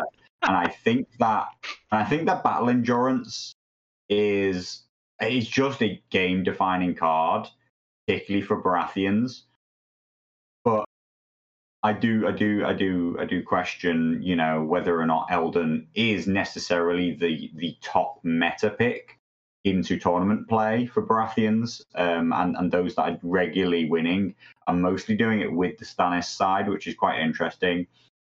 I do believe, though, that he has a more consistent play style, a more consistent set of results, and that those who win the tournament are playing, a higher risk strategy when they go in for this panic style list. But that's just my perception currently of the faction, and I think that they're in a really interesting spot and do actually have multiple viable builds, which is the best thing that we can always hope for. It is actually very funny when you look at the 3 Baratheon winners from the weekend, right? And we say this all the time, right? It's great for people to win, but the size of event can matter to some extent as to how strong the players are. The players at the event can dictate how strong the event is as well, and that can all have an impact on what is strong and what is not. Local meta is local meta for a reason. Not everywhere subscribes to the same idea. We saw, Colin Red Letter Office and his area seem to be on the Mance free folk train, which I personally believe is more a reflection of the overall meta, but doesn't necessarily mean that it is. We see Baratheons doing well, we see Night's Watch doing well, which again are not far off what we know as being pretty good. But then we look at the event lists, and this is really funny. With North California, it was Renly. The 2 different versions. Belisarius, it was Stannis, Rightful Heir, and Paramount of the Stormlands. And Blue Tate was Axel and Rightful Heir. So we didn't see Eldon in any of those combos. And we only really see the doubling up of Rightful Heir, who by no means is the most popular. OTK is by far the more popular pick that we are commonly seeing at the top end. And of all things, I'm a happy guy. Renly Lord Paramount getting some love. I love him. I absolutely think he's great. When did Mickey become a Renly boy? Jesus Christ! No, I hate Renly. I just think Renly Charismatic Heir is fun. I think he's really interesting to play. I don't give a shit about Renly in the real world. Just Paramount the Stormlands. Yeah. Anyway, so I mean that's really good to see, but no Eldons, right? Like you were saying, no Eldons. Yeah. Which, if we are to go off, Kurt saying in chat there, Renly 2 just to get his badge. Fair. That's the way to do it. Yeah, I mean, Kurt already has a qualifying spot, so Kurt wasn't even necessarily out there for pure wins and nothing else. But yeah, I mean, from an ELO perspective, if we were to give advice to somebody playing Baratheons right now, if they want to win games and win events and things like that, my best advice would be to take Eldon as one of your 2 commanders. Statistically, he should be doing well. it's odd that he's not winning events, but also winning games. So yeah, we'll see. We'll see how that plans out. Uh, Kurt saying he loves them so much he's going to spam Golden Company captains. I might do. Might do. You basically said you were gonna. Yeah. Why not? For the memes, yo, for the memes. Yeah, I mean, it's good to see. It's good to see. Other classics are up there as well. Steer's seen a bit of a rise as well, which, I run Steer in my second list. I think Steer is very good. But it's the meta is overall looking still relatively healthy. Yeah, I believe so. We've even seen Lannisters claw their way back up. It seems that Kevin particularly seems to be having a slow, grinding, positive impact upon the faction. That it's slowly clawing its way up there. He is definitely giving a bit of life back to some particular builds. We talked about it. I do think that predictable maneuvers is such an influential card that actually it can even start to redefine the way Lannisters think about list building. Because of it's one of the few cards out there that can actually let you get away with being out activated while still having some impact on the game state. You're out activated. And so, I think that is good to see. I think it's not actually that unexpected, based on when we saw Lannister Heroes 3, everybody just pointed at Kevin and pointed at Adam and said, "Look, they're better than what's currently available, or at least as good as." Right, really gets it into this. Brings the faction into having more viable choices, really not having to lean into, say, like a Tyrion and Bruce control pairing. Yeah. Other than that, Starks have been up, down, here and there. Greyjoys, like I say, they're just not quite what people want them to be. Even neutrals having a bit of resurgence there at -42 rather than like -60 odd that they have been. Yeah. The whole separation is really not as bad as it has been. I think that like in the last month, their supposed win rate has like catapulted its way up to their heady heights of 50-50, which is a monumental increase over where it previously sat. Large part, they are so little played that you can assign that to almost to individual players. Which is always one of the interesting things about neutrals. Do you think you talked about Greyjoys just briefly there, saying that you found it difficult. You're not. Is it fair to say not actually enjoying Greyjoys that much? In no, a lot of senses? I don't enjoy Greyjoys. Partly because partly because of the lists that I run, right? But they're a symptom of the way that I see the faction and the way I use the faction and the way I see the game.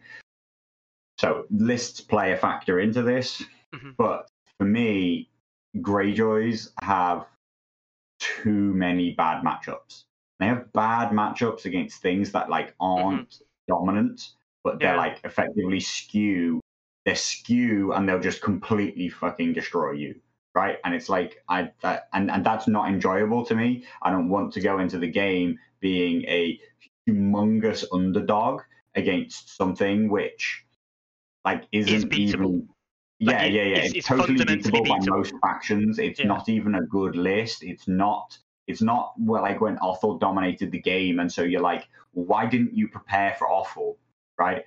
But when just you are almost exclusively at a huge disadvantage to anybody who's incredibly panic-based, when you're at a huge disadvantage to anybody who can put out incredible spike damage, I think I just don't I personally do not like all of their matchups. I kept playing, and I built the faction, and I built it for what I perceived to be strong into the game. And interestingly, I played them into a lot of what was strong in the game. I thought, yeah, you know what, this faction does fine. I built like these kind of like very specialist lists that can take on the top in the meta. And then I started just playing them more generically. And then I was like, oh shit, this is a really bad matchup. And then I'd be like, all right, I think I've learned that one. I've done that one. And then I'd just play another one. I'd be like, no, that's a fucking terrible matchup too. No, this one's a terrible matchup. And suddenly the list of things that I'm like, they're all terrible matchups. And so there's too long a list and they're terrible for different reasons that I'm like, I don't think that I can fix the two list pairing for myself to not go into any decent sized tournament and just think, well, if I get the wrong pairing, then I lose. And I hate playing the game in that way. Like I want to walk into every game and say, I have the chance to win this with skill because the matchup is at least relatively even. Yeah, I mean, you don't have to be the favorite, but I don't want to feel under humongous pressure to make a big play to overturn what is effectively a losing situation from the outset. It goes back to the awful question, right? Is that you can go into an awful game thinking I might be able to win this. You might even hope that you can, but you don't necessarily go into the game thinking, oh, this is good. I'm just like, maybe. Yeah. Like, I'll see how it pans out. You go End in of round 2 and you go, no, it's game. Yeah. Right. Yeah, you go into it and you have to think to yourself, oh, if I can just set up like this one really specific situation, then I might be able to steal a win. And that was like the best thing that you could hope for. And it normally revolved around like, if I can do this before he gets XYZ cards out, then like something else can happen. That combined with the fact that I don't like their deck. I just don't like their deck. I don't think that it's good myself. I find it very situational. When it plays well, it plays well. Like the Lannister deck, you know, I understand why they think that certain cards are good and that people can complain about. Even I've seen people complain about the Greyjoy deck as being really, really powerful. And it's like, yes, if every card comes off at the right time and in the right situation, those situations are so rare and so timing based and so infrequent in well played high level meta. Like if you think about like how often a John Ranger Hunter list ever lets you begin in combat, it's like, well, never, you know, because they always attack and retreat, and so I don't like the way the faction is playing for me. You know, it's not that I'm losing, though. You know, I don't like losing. It's that I don't like the feeling of being too far behind when the game begins into any specific matchup. I moved back to playing some of the other factions that I've been playing just Greyjoys for quite a while now. You know, good like 10 plus games in a row where I only played Greyjoys, played nothing in between, didn't even really think about any other faction. Went back to playing another faction that I didn't even necessarily think it has an amazing deck, and I was just like, yeah, this is the deck that I prefer. This deck is just better. It is more powerful. I think that it plays better. I think that I'm in more control, and I'm in more control of the game from the outset. And that could just be that I'm not good with Greyjoys. You know, I will hold my hands up and say, other people do win with Greyjoys. They're not a write-off faction. They're not unplayable, but they're not my style, and I've not been enjoying them. So I'm gonna bin them off for quite a while, and I'll come back to them when I think that maybe I can just like sneak a tiny little tournament win, get myself another little bronze cup somewhere, and pretend that I mastered that faction and move on. So, two-man round robin DWG, right? Yeah. So I mean, yeah, it's fair.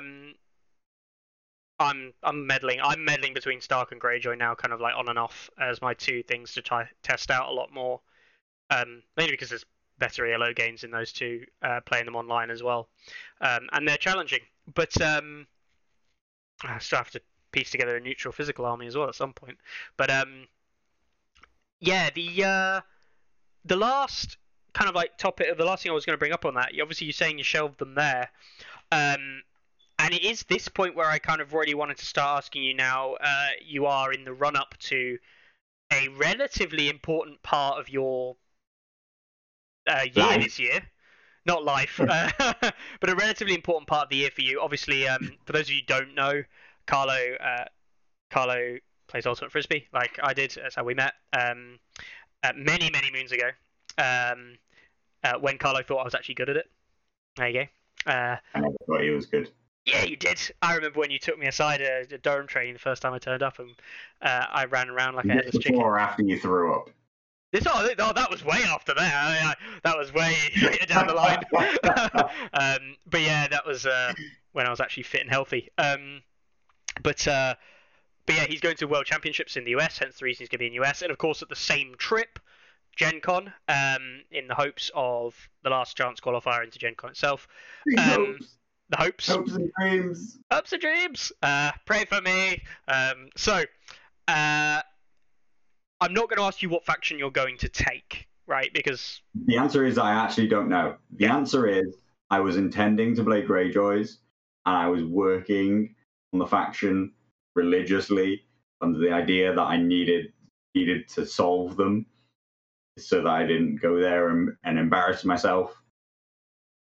And I cut them about a week ago and just decided that I'm not going to be able to, I'm not going to be able to solve the faction in the next 5 weeks. There is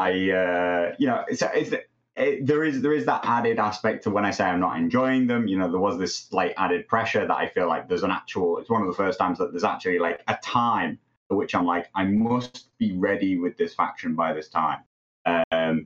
And in the past, it as an interesting equivalent example.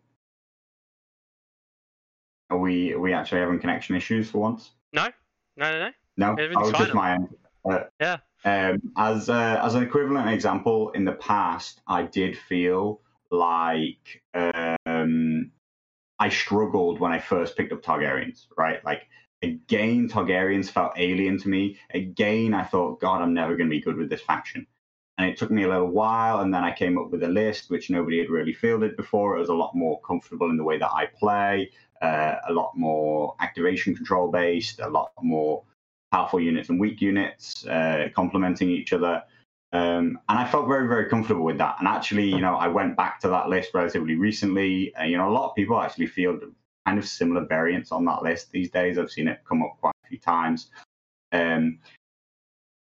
I went back to that list and I was just reminded that, like, actually, by the end, by a certain amount of time, I felt very comfortable with that list. Whereas with the Greyjoys, I had that same initial reaction. I was like, this doesn't feel good. This feels bad. I'm going to build a list the way I build lists. I'm going to build what I think is going to be special about them, the way I want to play them, and the way I want to control the game. And it just never clicked. It isn't clicking. It isn't getting there. And because there's a time point at which I want to be confident and comfortable with the faction that I play, I've had to say, no, I'm not going to be ready. Like, the click hasn't happened. If anything, when I first played them, they clicked more, and then I've like overcompensated in the wrong directions. Once I've like started to play some of the less favorable matchups, I've tried to say, okay, but how do I like cover all these bases? And I don't think I can, for me right now. That's fair. That's fair. So I mean, I personally still feel as the Targaryens was the last faction that I played before confidently, and I still feel pretty good with Targs. So Targs are an easy way for me to step back into. I still personally believe that Night's Watch are criminally underutilized in how powerful that they can be. But I don't have loads of experience with Night's Watch because, oddly enough, every time I've played with them, particularly I was playing, back before season 1 was last time I really actively played them and went to a tournament. I picked them up and won straight away and therefore put them down straight away. There was no real exploration of the faction because I felt that they were so simple back then. They were so powerful. I do still think that they are one of the most criminally underexplored, underexploited factions out there, partly because of how powerful they were in season 2021 before season one. Mm-hmm.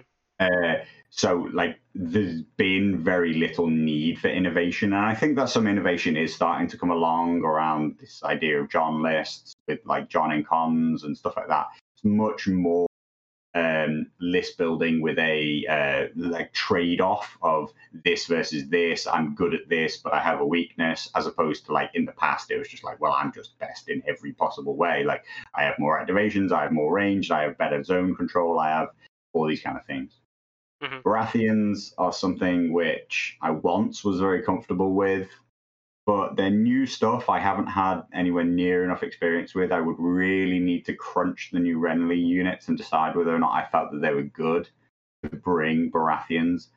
So effectively, it's almost definitely going to fall into one of those three. They're the three that I would feel that I can re-pick up in the next, what is 4 weeks? Like I've got 4 weeks to find a faction, find a pair of lists. Yeah. And then also find a person to lend me that army when I arrive in the US. So there is that small limitation too. Like I might turn around and find out that I can't even play that army. So I should nail that down. But I think any of those three, I will feel way more comfortable, and I'll just feel more confident. And I think the confidence going into a matchup and understanding your own deck, understanding your opponent, and how you're going to win any game is very, very important. And I feel way more comfortable using any three of those factions than I would the other 5. You're not thinking about playing Free Folk then? No. I mean, I've never competitively tried to play Free Folk. It just feels like the faction that you play, and therefore you don't play anything else. So I don't bother to use that faction. No, yeah. Model limitations, right, unfortunately, and the lack of disposable income. But I say neutrals are nearly there, and Greyjoys are kind of there. Yeah, no, you can borrow my Free Folk anytime, Carlo. Remember that. And then when you beat me in a Free Folk mirror matchup consistently, or you end up like dominating the Free Folk, I can sit here and go, I know jack shit. That man is just the expert in everything, which I kind of already believe a little bit anyway. So clearly not Greyjoys. Get fucked. Yeah, maybe. Have you ever thought about this, Carlo? Maybe Horde isn't your playstyle. The man who is so pro activation advantage. Yeah. If anything, my problem actually is that I'm too pro activation and don't see. And sometimes just people just put a powerful unit in my face, and I'm like, oh wow, I didn't expect you to do that. Shit. So I'm probably going to get absolutely exposed in the US, where people just shove powerful units in each other's faces. What you're saying is Gregor, Mad Dog, Gregor mounted Behemoth. Rock, Gregor mounted Behemoth inside Flayed Men, just running you down and auto 6 charging because they fail their morale checks all the time, eliminating a unit a turn. Yeah, That's probably. Just gonna beat. Would be one of my worst nightmares. What beat you, Gregor? That is true. For what it's worth, anyone who knows Carlo's early days, this is only really myself or Dan. That is like full circle because the thing of nightmares was watching Carlo put a Lannister army on the field and then put in Gregor Clegane, the solo, back in the day when he was just basically busted. Bonkers. And Carlo used to run riot, and then I should have told the story before. The moment Carlo stopped running him, he started losing games, and he was like, maybe that is too good. So yeah, full circle. Absolutely. Beaten by him. Oh. Anyway, just out of curiosity, would you think of taking Kevin and Adam potentially in Lannisters, or a Lannister combo? You didn't mention Lannisters, and they are because I feel as far out of practice with Baratheons as I feel Lannisters is doubly so. Like like they are they are four. They are four factions back in my experience, shall we say? Like it's been an exceptionally long time since I played Lannisters with any regularity. So it's not to do with it's not to do with power level. Although you could say that if Greyjoys were more powerful, then I would not be having these problems with them, and I would stick with them. It's just my familiarity with them and how long ago. Also, like basically nobody at our club plays Lannisters, so it's not even like I've been playing against Lannisters regularly. No. I just haven't seen them hit the tabletop a lot outside of watching Wop play, and he importantly plays in a very different way to the way I play. So that's not even really like experience of watching somebody similar style to me and think, oh yeah, I could just like re-implement his lists, tune up, practice, see what they're about.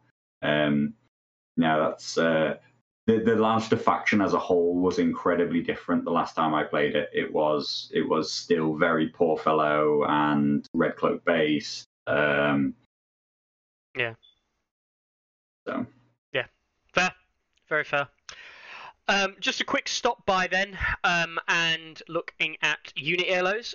Something I just wanted to point out with these is that the unit ELO spread, as is the nature of the case when the game is more balanced, the unit ELO spread is more balanced, right?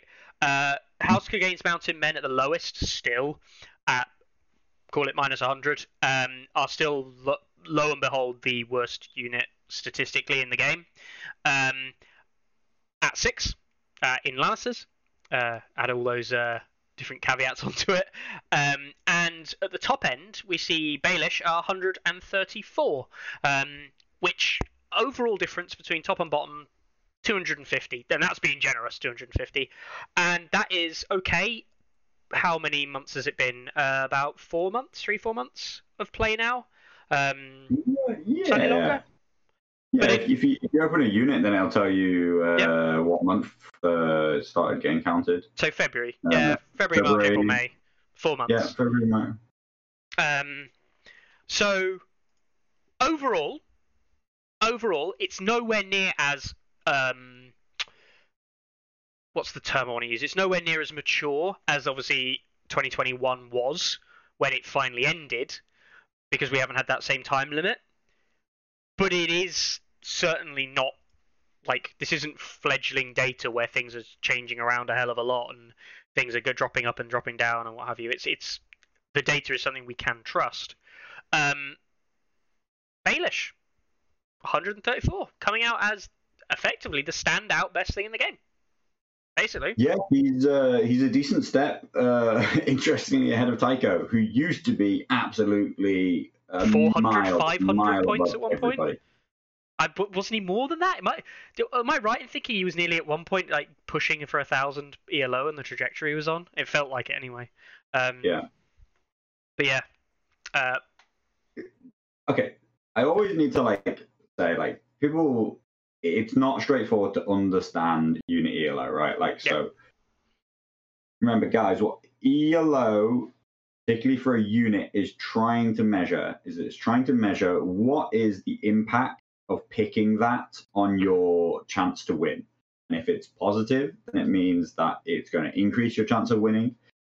And if it's negative, then it's going to mean it's going to decrease your chance of winning versus something else that you could have picked.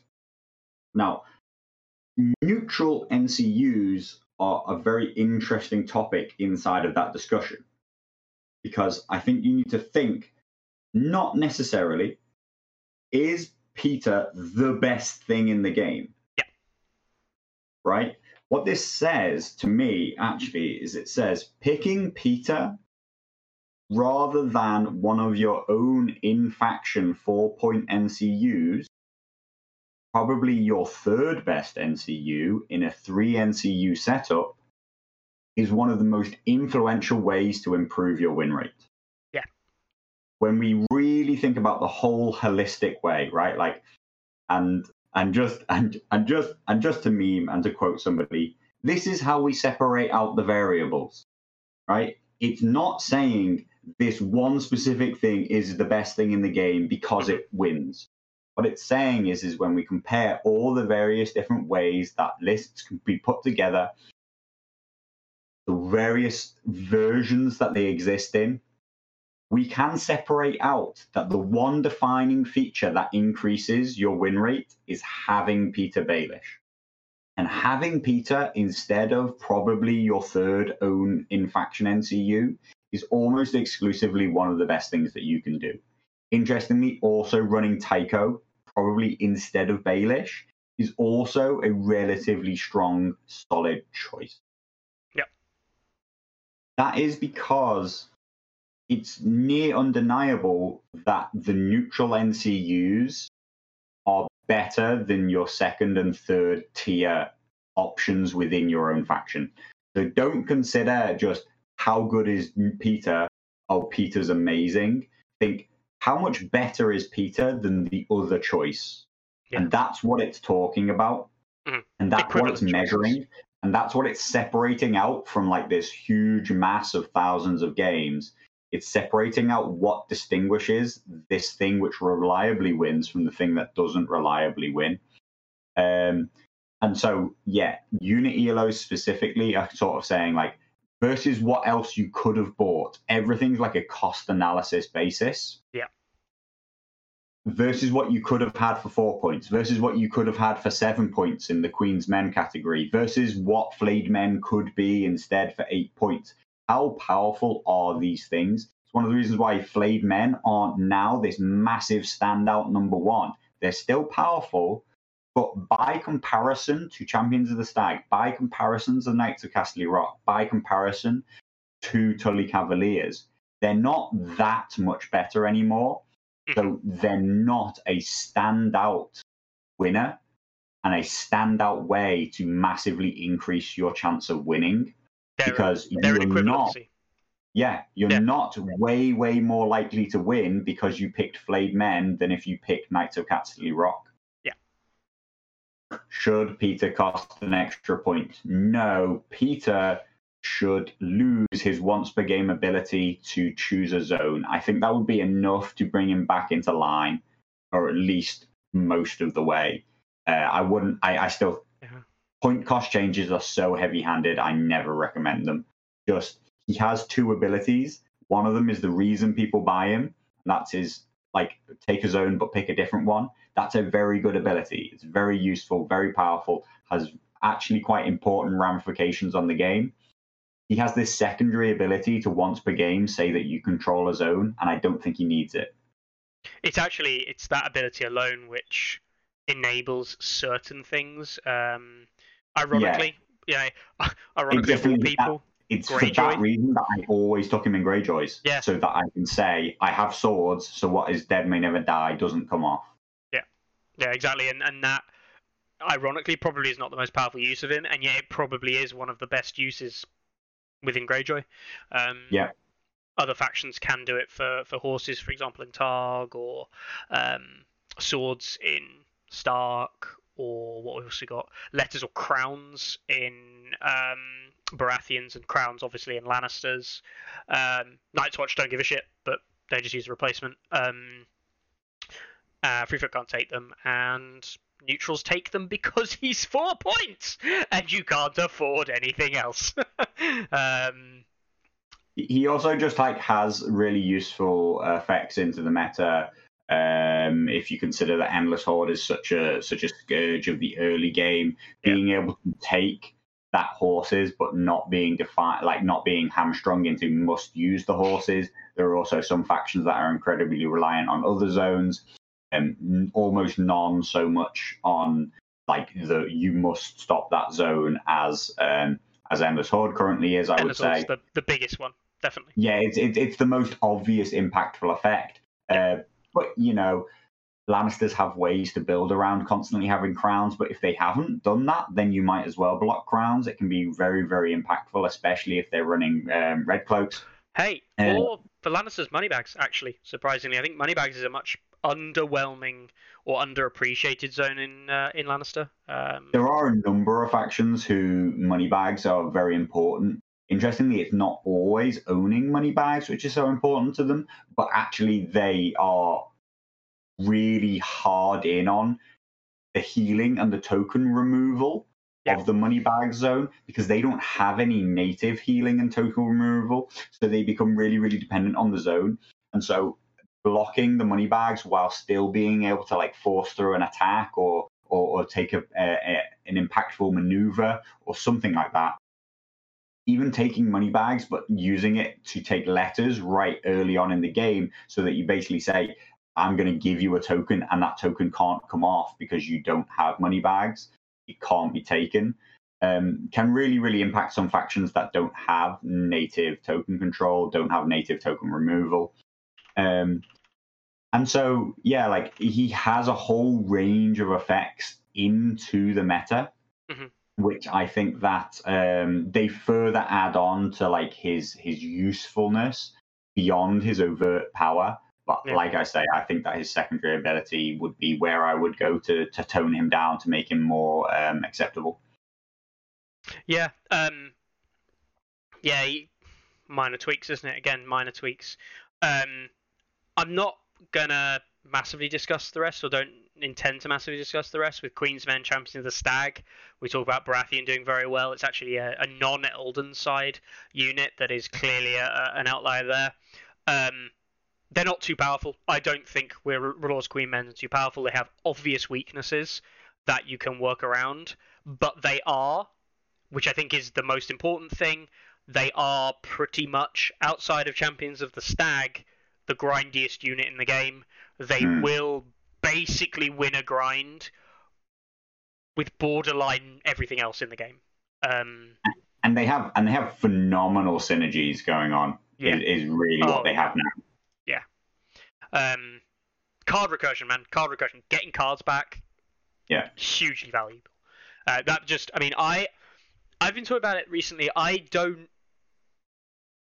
view the game now less of a war game than I used to, and everyone knows it. I didn't really view it as much of a war game anyway when it was objective control. I actually think fighting is more prominent now, but I view the game as a resource management game now, more so than a war game, in that how do your resources align with your opponent's resources, and how can you make sure that you use your resources better than they're using theirs? Because if you use your resources better than them, your chances are you will win. And that's because you're probably playing 6 rounds. So knowing how can I get the most value out of these 6 rounds, or can I not, and do I need to end the game faster than that, and thus do I need to spend resources heavily to gain advantages and push my opponent away from the game because they don't have the resource income to out-tempo me, or do I need to outvalue them across the game? And Queensmen, the whole point of this discussion, Queensmen coming into it say, I simply have more resources now. Yeah. And that's a really good thing. Champions of the Stag, again, they simply say, my base stats, my resources of my base stats are simply so good that it's just hard for you to manage that unless you have the tools. I think none of this is a surprise, Watch Captains, Ranger Hunters, but Watch Captain, Ranger Hunters almost inseparable. Like Watch Captain, Ranger Hunters. What goes better than peanut butter and jelly? Although Watch Captains do find place in other units. I do think that Swarm Brother Watch Captains still very dangerous unit at 10 points, a bit more viable in terms of its consistency and its anti-armor and its staying power, for the sheer explosiveness, the sheer damage potential out of a 10-point Watch Captain Ranger Hunter unit in a John list typically is that's a lot. That's a lot. I've seen it happen, right, where you get for the watch out and you go, right, I'll charge off horses, I'll charge this unit, I'll quick fire off this, retreat, quick fire off and actually shoot a different unit entirely, and then they you can't necessarily swords because you don't have a swords option and you really need to heal one of your two options or desperately do something. You might weaken them or heal or something, and then they're like, right, and now I'll swords and do this, and they shoot one of your units, and all of a sudden they haven't even activated yet. They've still got relentless to go, and they have killed nearly 3 units, and you're like, what the fuck? I think I think that the unit is still quite meta defining in a way, and what I mean by that is I still think that although they're not dominating tournaments in the way that offal crossbows were at all. They weren't just like you could build the best possible counters that you can pair as much as possible for offal crossbows, but offal crossbows will still win. Sadness. Ranger Hunters now, they're a much more technical tool. I'm not necessarily say like high skill or anything, right? Like they just have so many more moving parts. They need to put themselves in danger to actually really do their explosive damage. Mm-hmm. There is a lot more interaction going on. You at least are forced to make a melee attack at times, which can allow some people to like trigger certain effects and abilities, which continuous ranged attacks never allowed, right? Like if you can just blow your opponent up entirely with ranged attacks, never have to trigger a melee attack, then that's whole swathes for some people's decks that just don't work. The point is that they are still powerful enough that they are defining the way a lot of other people build their lists. I think that they are the reason why traps have become so prevalent. Yes. They and a few other things. 100%. Why people are leaning into units like Champions of the Stag, because the only thing that they're not good against is really, really good armor saves. And also something like Champions of the Stag are like, well, I don't have amazing charge range. And what the Ranger Hunters need to do is they need to get reasonably up close and personal. They might be able to do really tricky maneuvers and maneuver around you, but that cav move is going to get you out of it with those Champions of the Stag and get you back engaged. But it's not going to catch a long-ranged unit. It's not going to do those kind of things. So I think that they are very still impactful in the meta. Yes.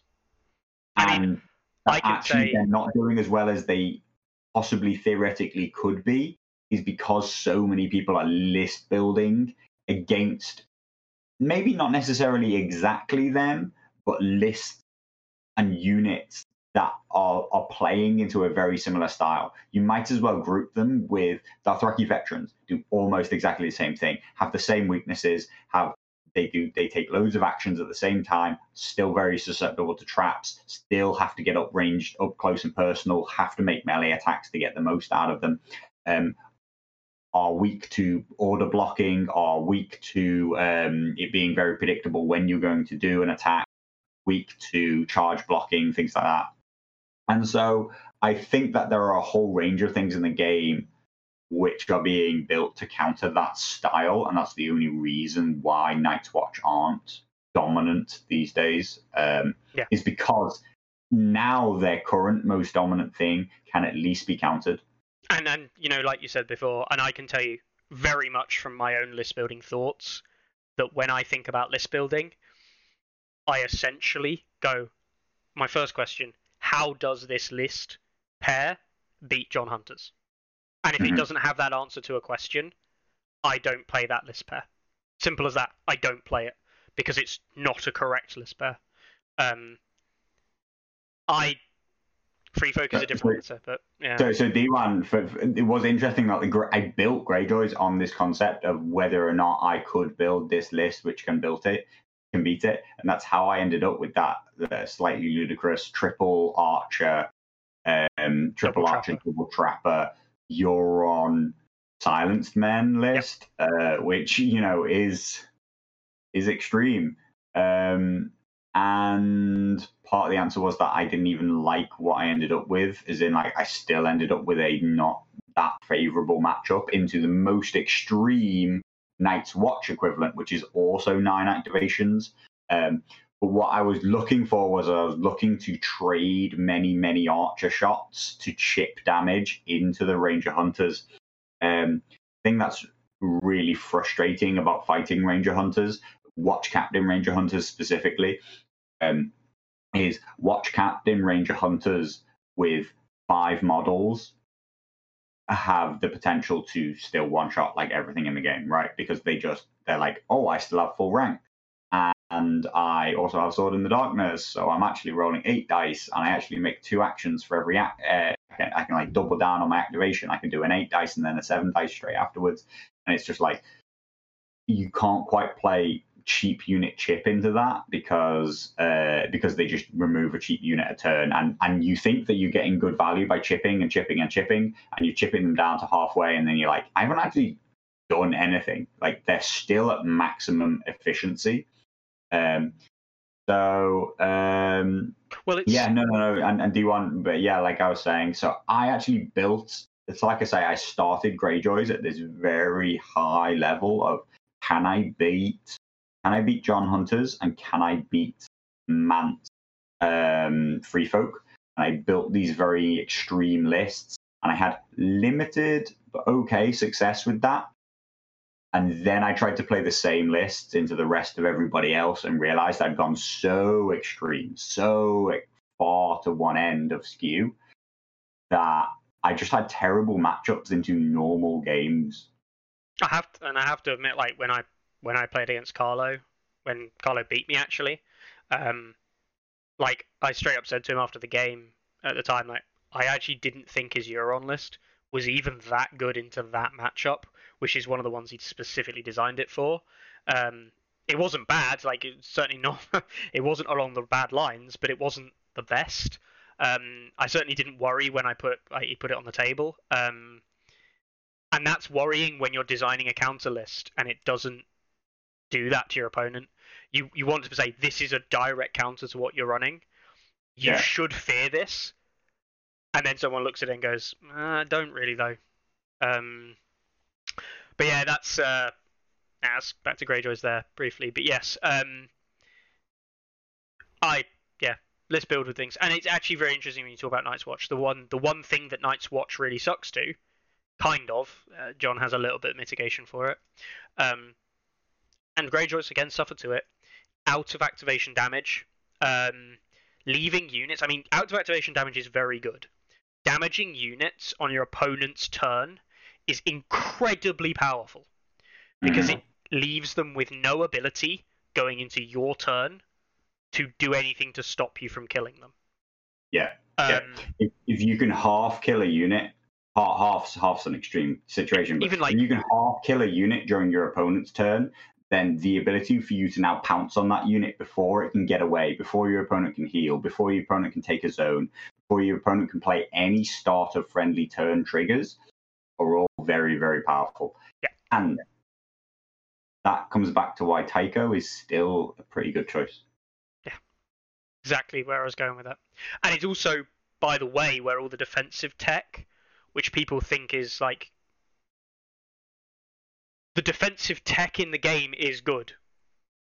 But the problem with the defensive tech in the game is that if you can avoid it, a good player will do everything that they possibly can to avoid it because that is their downfall. If you run into a unit with Counter-Strike and you're hitting on 5s and you're running over a bog and you half kill your own unit with your own attack, yeah, you're fucking lost. Like, so you don't do that. That's a bad decision. Whereas, Overgrowth, very good example. Something that was carrying Loras, for example. Just here's some damage for doing what you want to do at ranged or in melee, and it's like, that's really annoying. Because that's how Baratheons can then make a hole to take advantage of. What does Night's Watch play into traps? That's a good question. I haven't thought about it massively on the other side of it. I haven't tried to think about how I would beat my list as much. Because I actually still think, here's the funny thing, I think a very trap-heavy list. Crossbowmen? Crossbowmen is a potential issue, although I don't think they're good enough. I actually think a very trap-heavy list, ironically, you still run the John. Like, that's how good the John matchup is into so many things, that I think even into dedicated counters, I still think the John list is good enough that it can beat it. I agree. Personally.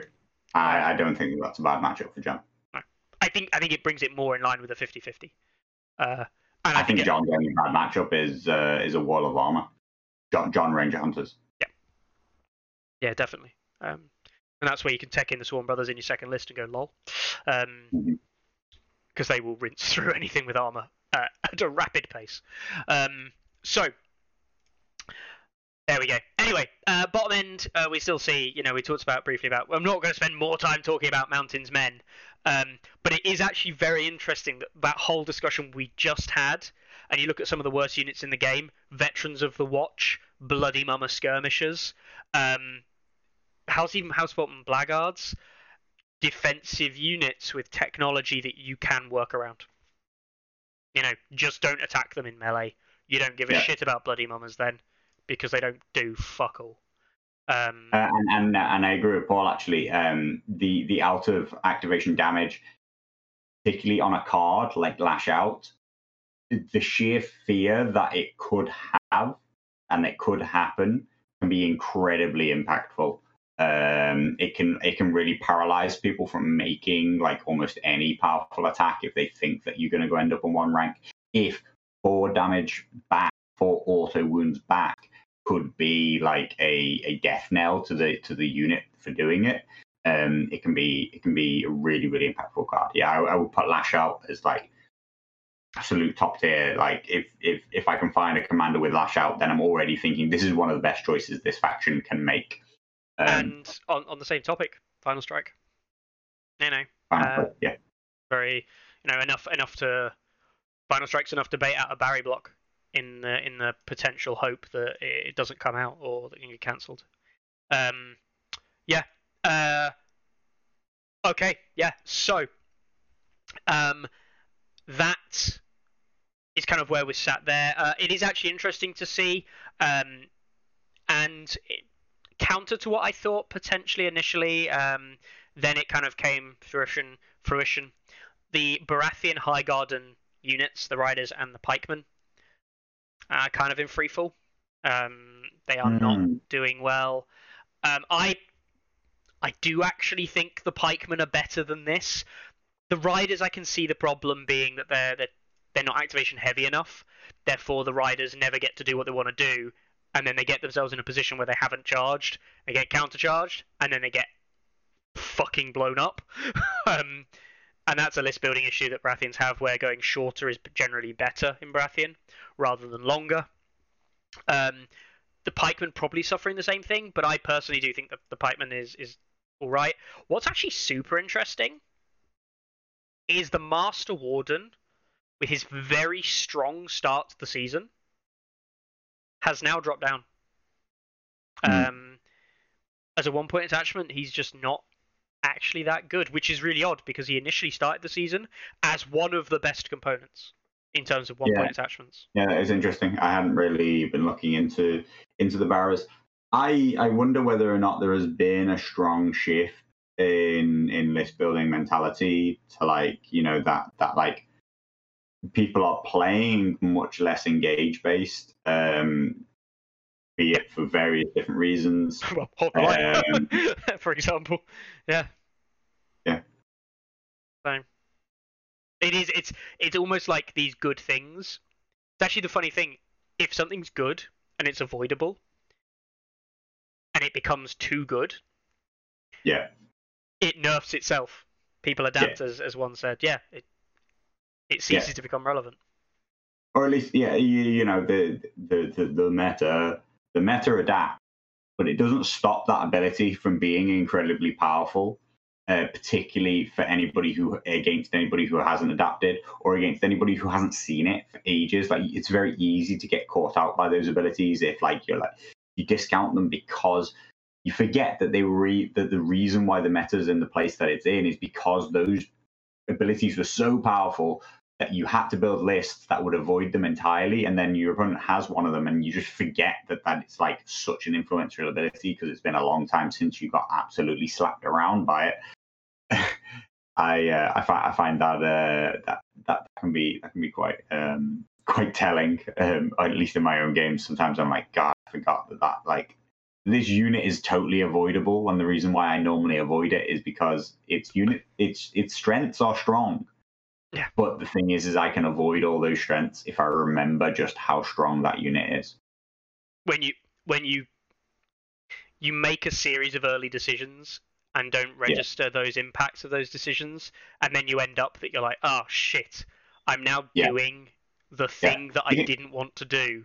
It can be as my only route to victory. As early and as simple as your deployment. Like it can be right, if you just haven't recognized in deployment, like that unit cannot go against that unit because I just like that one ability, that disrupt or that counter strike or that hold the line or whatever, will just completely ruin me if these two units get engaged. And it's until you get quite close and then you're like, oh, what does that unit do again? And they like show you the card and you're like, oh no, I've made a terrible mistake. Like I can't charge you. Like I will lose. But like when I put the unit down, my full intention was like I'm a better unit than you. Like yours is kind of crap. Nobody fields it. I don't remember why people don't field it, but like it's not very good. People don't use it. Mine's a good unit. I'll win this fight. And then you get close to actually engaging, and you're like, I remember why people don't like this matchup. I love how that really was at the moment where we should have had the meme. It was at this moment he knew he fucked up. Yeah. Yeah, I made a terrible mistake. It is a big thing. Actually, it goes back to a fundamental thing, which I do believe is still the best advice to anybody if they're looking to get better, right? Certainly for tournament play, go away and learn. If you have the capability to learn everything in the game, learn everything in the game. Because then you don't get these surprises where you're like, oh, that unit has disrupt? Fuck. You can get by with learning what you think you're going to encounter, and then that random list skew might come along, and you have this moment that Carlo sometimes has before he goes into a game, and he's like, what the fuck do any of these units do? So he spends 5 minutes reading through the opponent's list to remind himself, and then he comes away and goes, all right, I know how to beat that now. Because he's identified those things. Normally they're trash. If I've never seen them before, it's normally trash. You just have to remind yourself why it's trash. Yeah. And you're just like, as Carlo would sometimes put it, and myself, I just don't do this. As long as I just don't do this, I'll win. And you have to remind yourself what that don't do is sometimes. But yeah, knowledge is power. Use it well. Yeah. Anyway, should we go into some events and look at what's running? Sure. Hey, look, Australia have got an event. Oh, nice. It's been there for a while. And Sydney again, as per usual. And randomly, Thailand had a load of events this weekend. They did. Yeah. They had those 4 groups, right? They had those 4 Swiss draw. I don't know if they're now going to go into the finals. I believe so. Another day, or... Yeah, I believe so.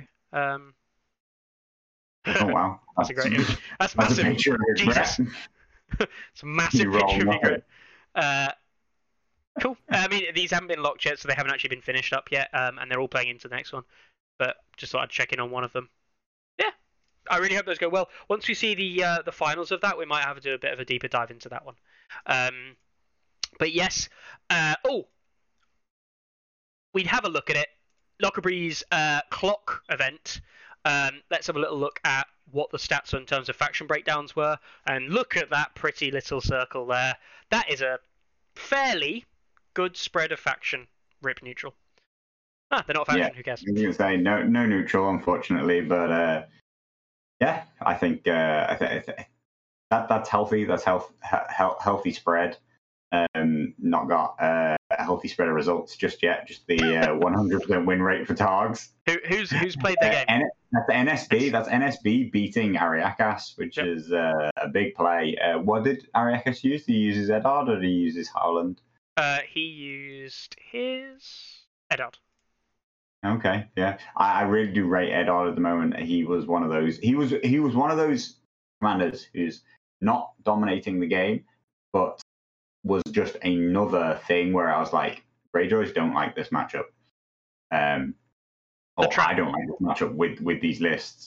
He's another trap commander, right? In that if you forget what he does, forget how he does it, and you don't have the solution, you just Eddard comes in like a fucking furious fist and just fucks you in the ass, and you go, oh well, Eddard's honor guard just killed my entire army. That was fun. Because he does do that. Eddard does kill a lot of things. I think this event will be interesting. You know, it's being run with clocks. You know, after all that discussion about clocks, it was thrown together relatively quickly, but a good 18-player entry. I think that it's. I hope that clocks effectively become the norm for TTS myself, not because clock play, therefore tournaments are, you know, higher level, higher whatever.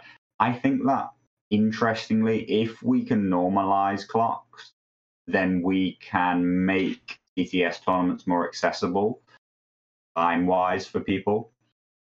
And scheduling a 2-hour game when you know it's only going to be 2 hours is way, way easier than if you think, well, I'm going to have to book out a 4-hour slot in my life because the game could last that long. I also, for what it's worth, I also believe that if clocked events are going to come back, then I would have more inclination to put 2 hours aside to do streaming of them. Exactly. Yeah, I think that it can really help the regrowth of the TTS streaming community, regrowth of interest in the competitive side of the game. Just because of the speed at which people play makes it way, way easier for people to watch on a casual level. Yeah. Obviously, I think that there is some trepidation around clocks for some people, and so I think that is not wildly different to the trepidation that some people have around the whole idea of even using stats, for example, right? Yeah. But I think that once you can normalize it, once you can remove people's fears that it's some intense thing and it has to be some super high level play before you ever introduce it. And if you can introduce it at the earliest possible reasonable time, you know, I'm not saying beginners have to begin playing under a clock, but as soon as a person can make choices, you just put them under some pressure to just make the first choice that comes to their mind and then think about later whether or not it was right rather than trying to think through every choice. Then I think that the game can progress and move forward in a positive way. Mm-hmm. Yeah, definitely. All right then. Let's actually dive into the events after we got madly deeply distracted. So, where are we? We are on this weekend. An event in Poland. Oh, I didn't ask you. That's happening tomorrow. Do you remember that one that's happening tomorrow? We said we'd mention it. It's an event in Poland. It's happening tomorrow. Polish have been weak. They've only been doing like one event a week recently, not like 17. So letting us down. Yeah. So we've got that one happening in Wrocław, Poland. We've got an event happening, a local league happening in Granville in France. Awesome. Another event on Wednesday, an evening tournament in Warsaw, Poland. Good men. What looks like to be the second Torneo Gras del Puente in Barcelona, at Goblin Trader in Barcelona, Spain. An event happening in Namur, Belgium. That's great. I know the Belgian players have been using the site. We have Belgian users, but we don't see Belgian events very often, so that's really good to see. That's a positive thing happening on Saturday. Another event in Poland. God, they really have pulled the stops out this week. Yeah. A small event happening in Pontypool at Duke's Gaming this weekend in the UK. We've got another qualifier happening on Saturday in Rochester, New York. So that's another one there. We have another event in France in Montbrison. Small event there. House of Orcs Volume 5, the Italian players are back from the House of Orcs, Jasper and the crew on Sunday this week in Italy. An event happening in Spain, Santander, a local event testing session. I have no event with no location. Yeah, no location. Sus. Sus. But it might just be a local event where they're just not for international signups or anything like that. They're just doing to see how it works. An event happening in about whether or not Mickey's ever going to do a video on how to use the site. That's one of those pending videos. pending my pending you getting off your ass. Ooh. orcs. We've got Summer is Coming also this weekend. That's Gamers Castle in Greece, which I'm guessing it's in Cyrillic, Greek Cyrillic, however we call it. But yeah, and then there's also Gdansk, Poland. Maybe I wasn't joking. 4 or 5 events making up for the mad number that they haven't got. And we've also got the TTS Championship thing that they're running for a month. This is a small round robin event, if I remember rightly, in France. And that's starting up this weekend.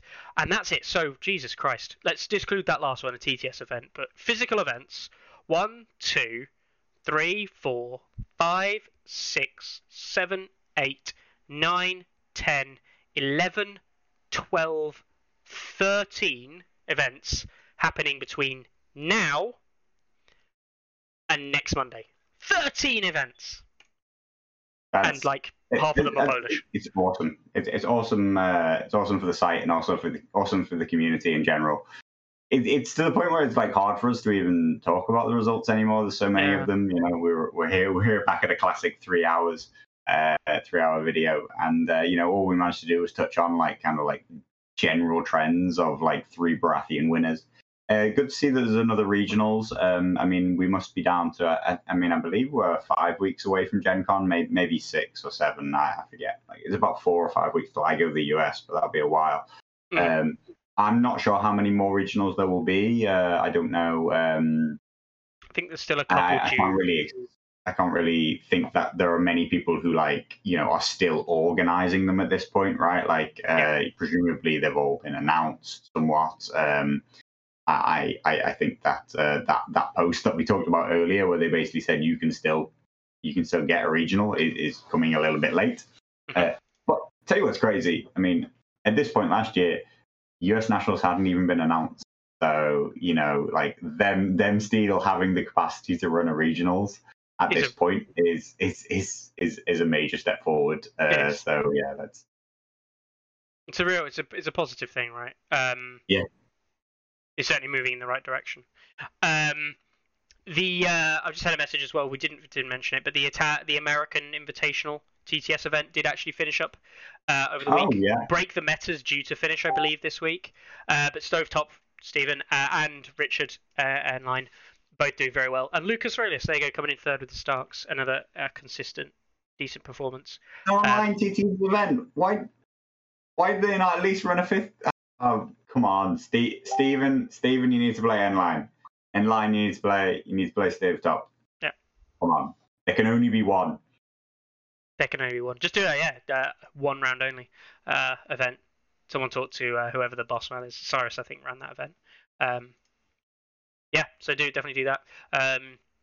If you can. If not, play it friendly and tell us the winner, and then Carlo will manually take the cup off Stovetop if N-Line wins. Can you do that, Carlo? Is that a thing as an admin? I can. I do sometimes do it when... Hang on. Am I still there? Hang on. Sometimes people submit tournaments wrong, and the wrong person gets given the cup, and then the only way to undo that is manually. So I do sometimes manually undo somebody's cup, which they shouldn't have been given, just so that I can make sure that it's given to the right person. Sure. All hail Carlo, the dictator of cups. Yeah. You pray hard enough, then you can keep your cups. Cool, fantastic. Anyway, thank you very much for everyone tuning in this week, guys. Golden Company suck, but maybe Swordsmen are okay. Don't run off as a spam unless you want a meme, and enjoy events that you may or may not be attending this week. Any last comments from yourself, Carlo? No, just Paul. No, Mickey hasn't finished the intro yet. Keep bringing those subs in. He's definitely going to do it by the time we get to 1,000. We got about a third of the way between the 950 and the 1,000 in the last week. So he's got about 2 more weeks at the current rate. But if you suddenly flood it, then he'll have to make it. Yeah, so subscribe to Some Ice and Fire Dash Stats Online here on YouTube, or on YouTube if you're listening to the podcast, and you'll force me to make a new video intro. I say make, it's actually kind of made, it just isn't finished. So that'll be a thing. Try not to do it this week, because I've got a load of shit at work I need to do this week, please. Please. Next week. Next week's fine. We've got a couple more weeks left of Carlo. We are gearing up for all of that, and other things that will be coming soon. If you are interested, sign up for Patreon. That's on the site, obviously, and get all the kind of awesome goodies, which is mainly just talking to Carlo and taking the piss out of him on a 24/7 basis in public areas, rather than in a private message where you just like send him a message and say, by the way. I have to say the Patreon chat recently has gotten a lot more people asking me to fix the site. It used to be a lot more just trolling me, and these days people want real things like better UX, buttons to be in different places. They want me to change the wording of different things, which is honestly, which is great. I actually really am glad when people want to interact with the site and want to help give ideas about what to improve it for the users. But the memeing needs to come back. The meme lord himself, Weasel Kingdom, still on a bit of a hiatus, still a bit away from the game. So hopefully he'll lead the charge back into Memesville to any Discord near you sometime soon. Definitely. All right then, guys. Well, thank you very much for joining us this week. We will catch you again next week, where we'll probably have some news to talk about that will probably come out just after this video ends, or tomorrow morning. Classic. And between now and then, guys, have a great week. Enjoy any events you're at. See you later. Ready, aim, release!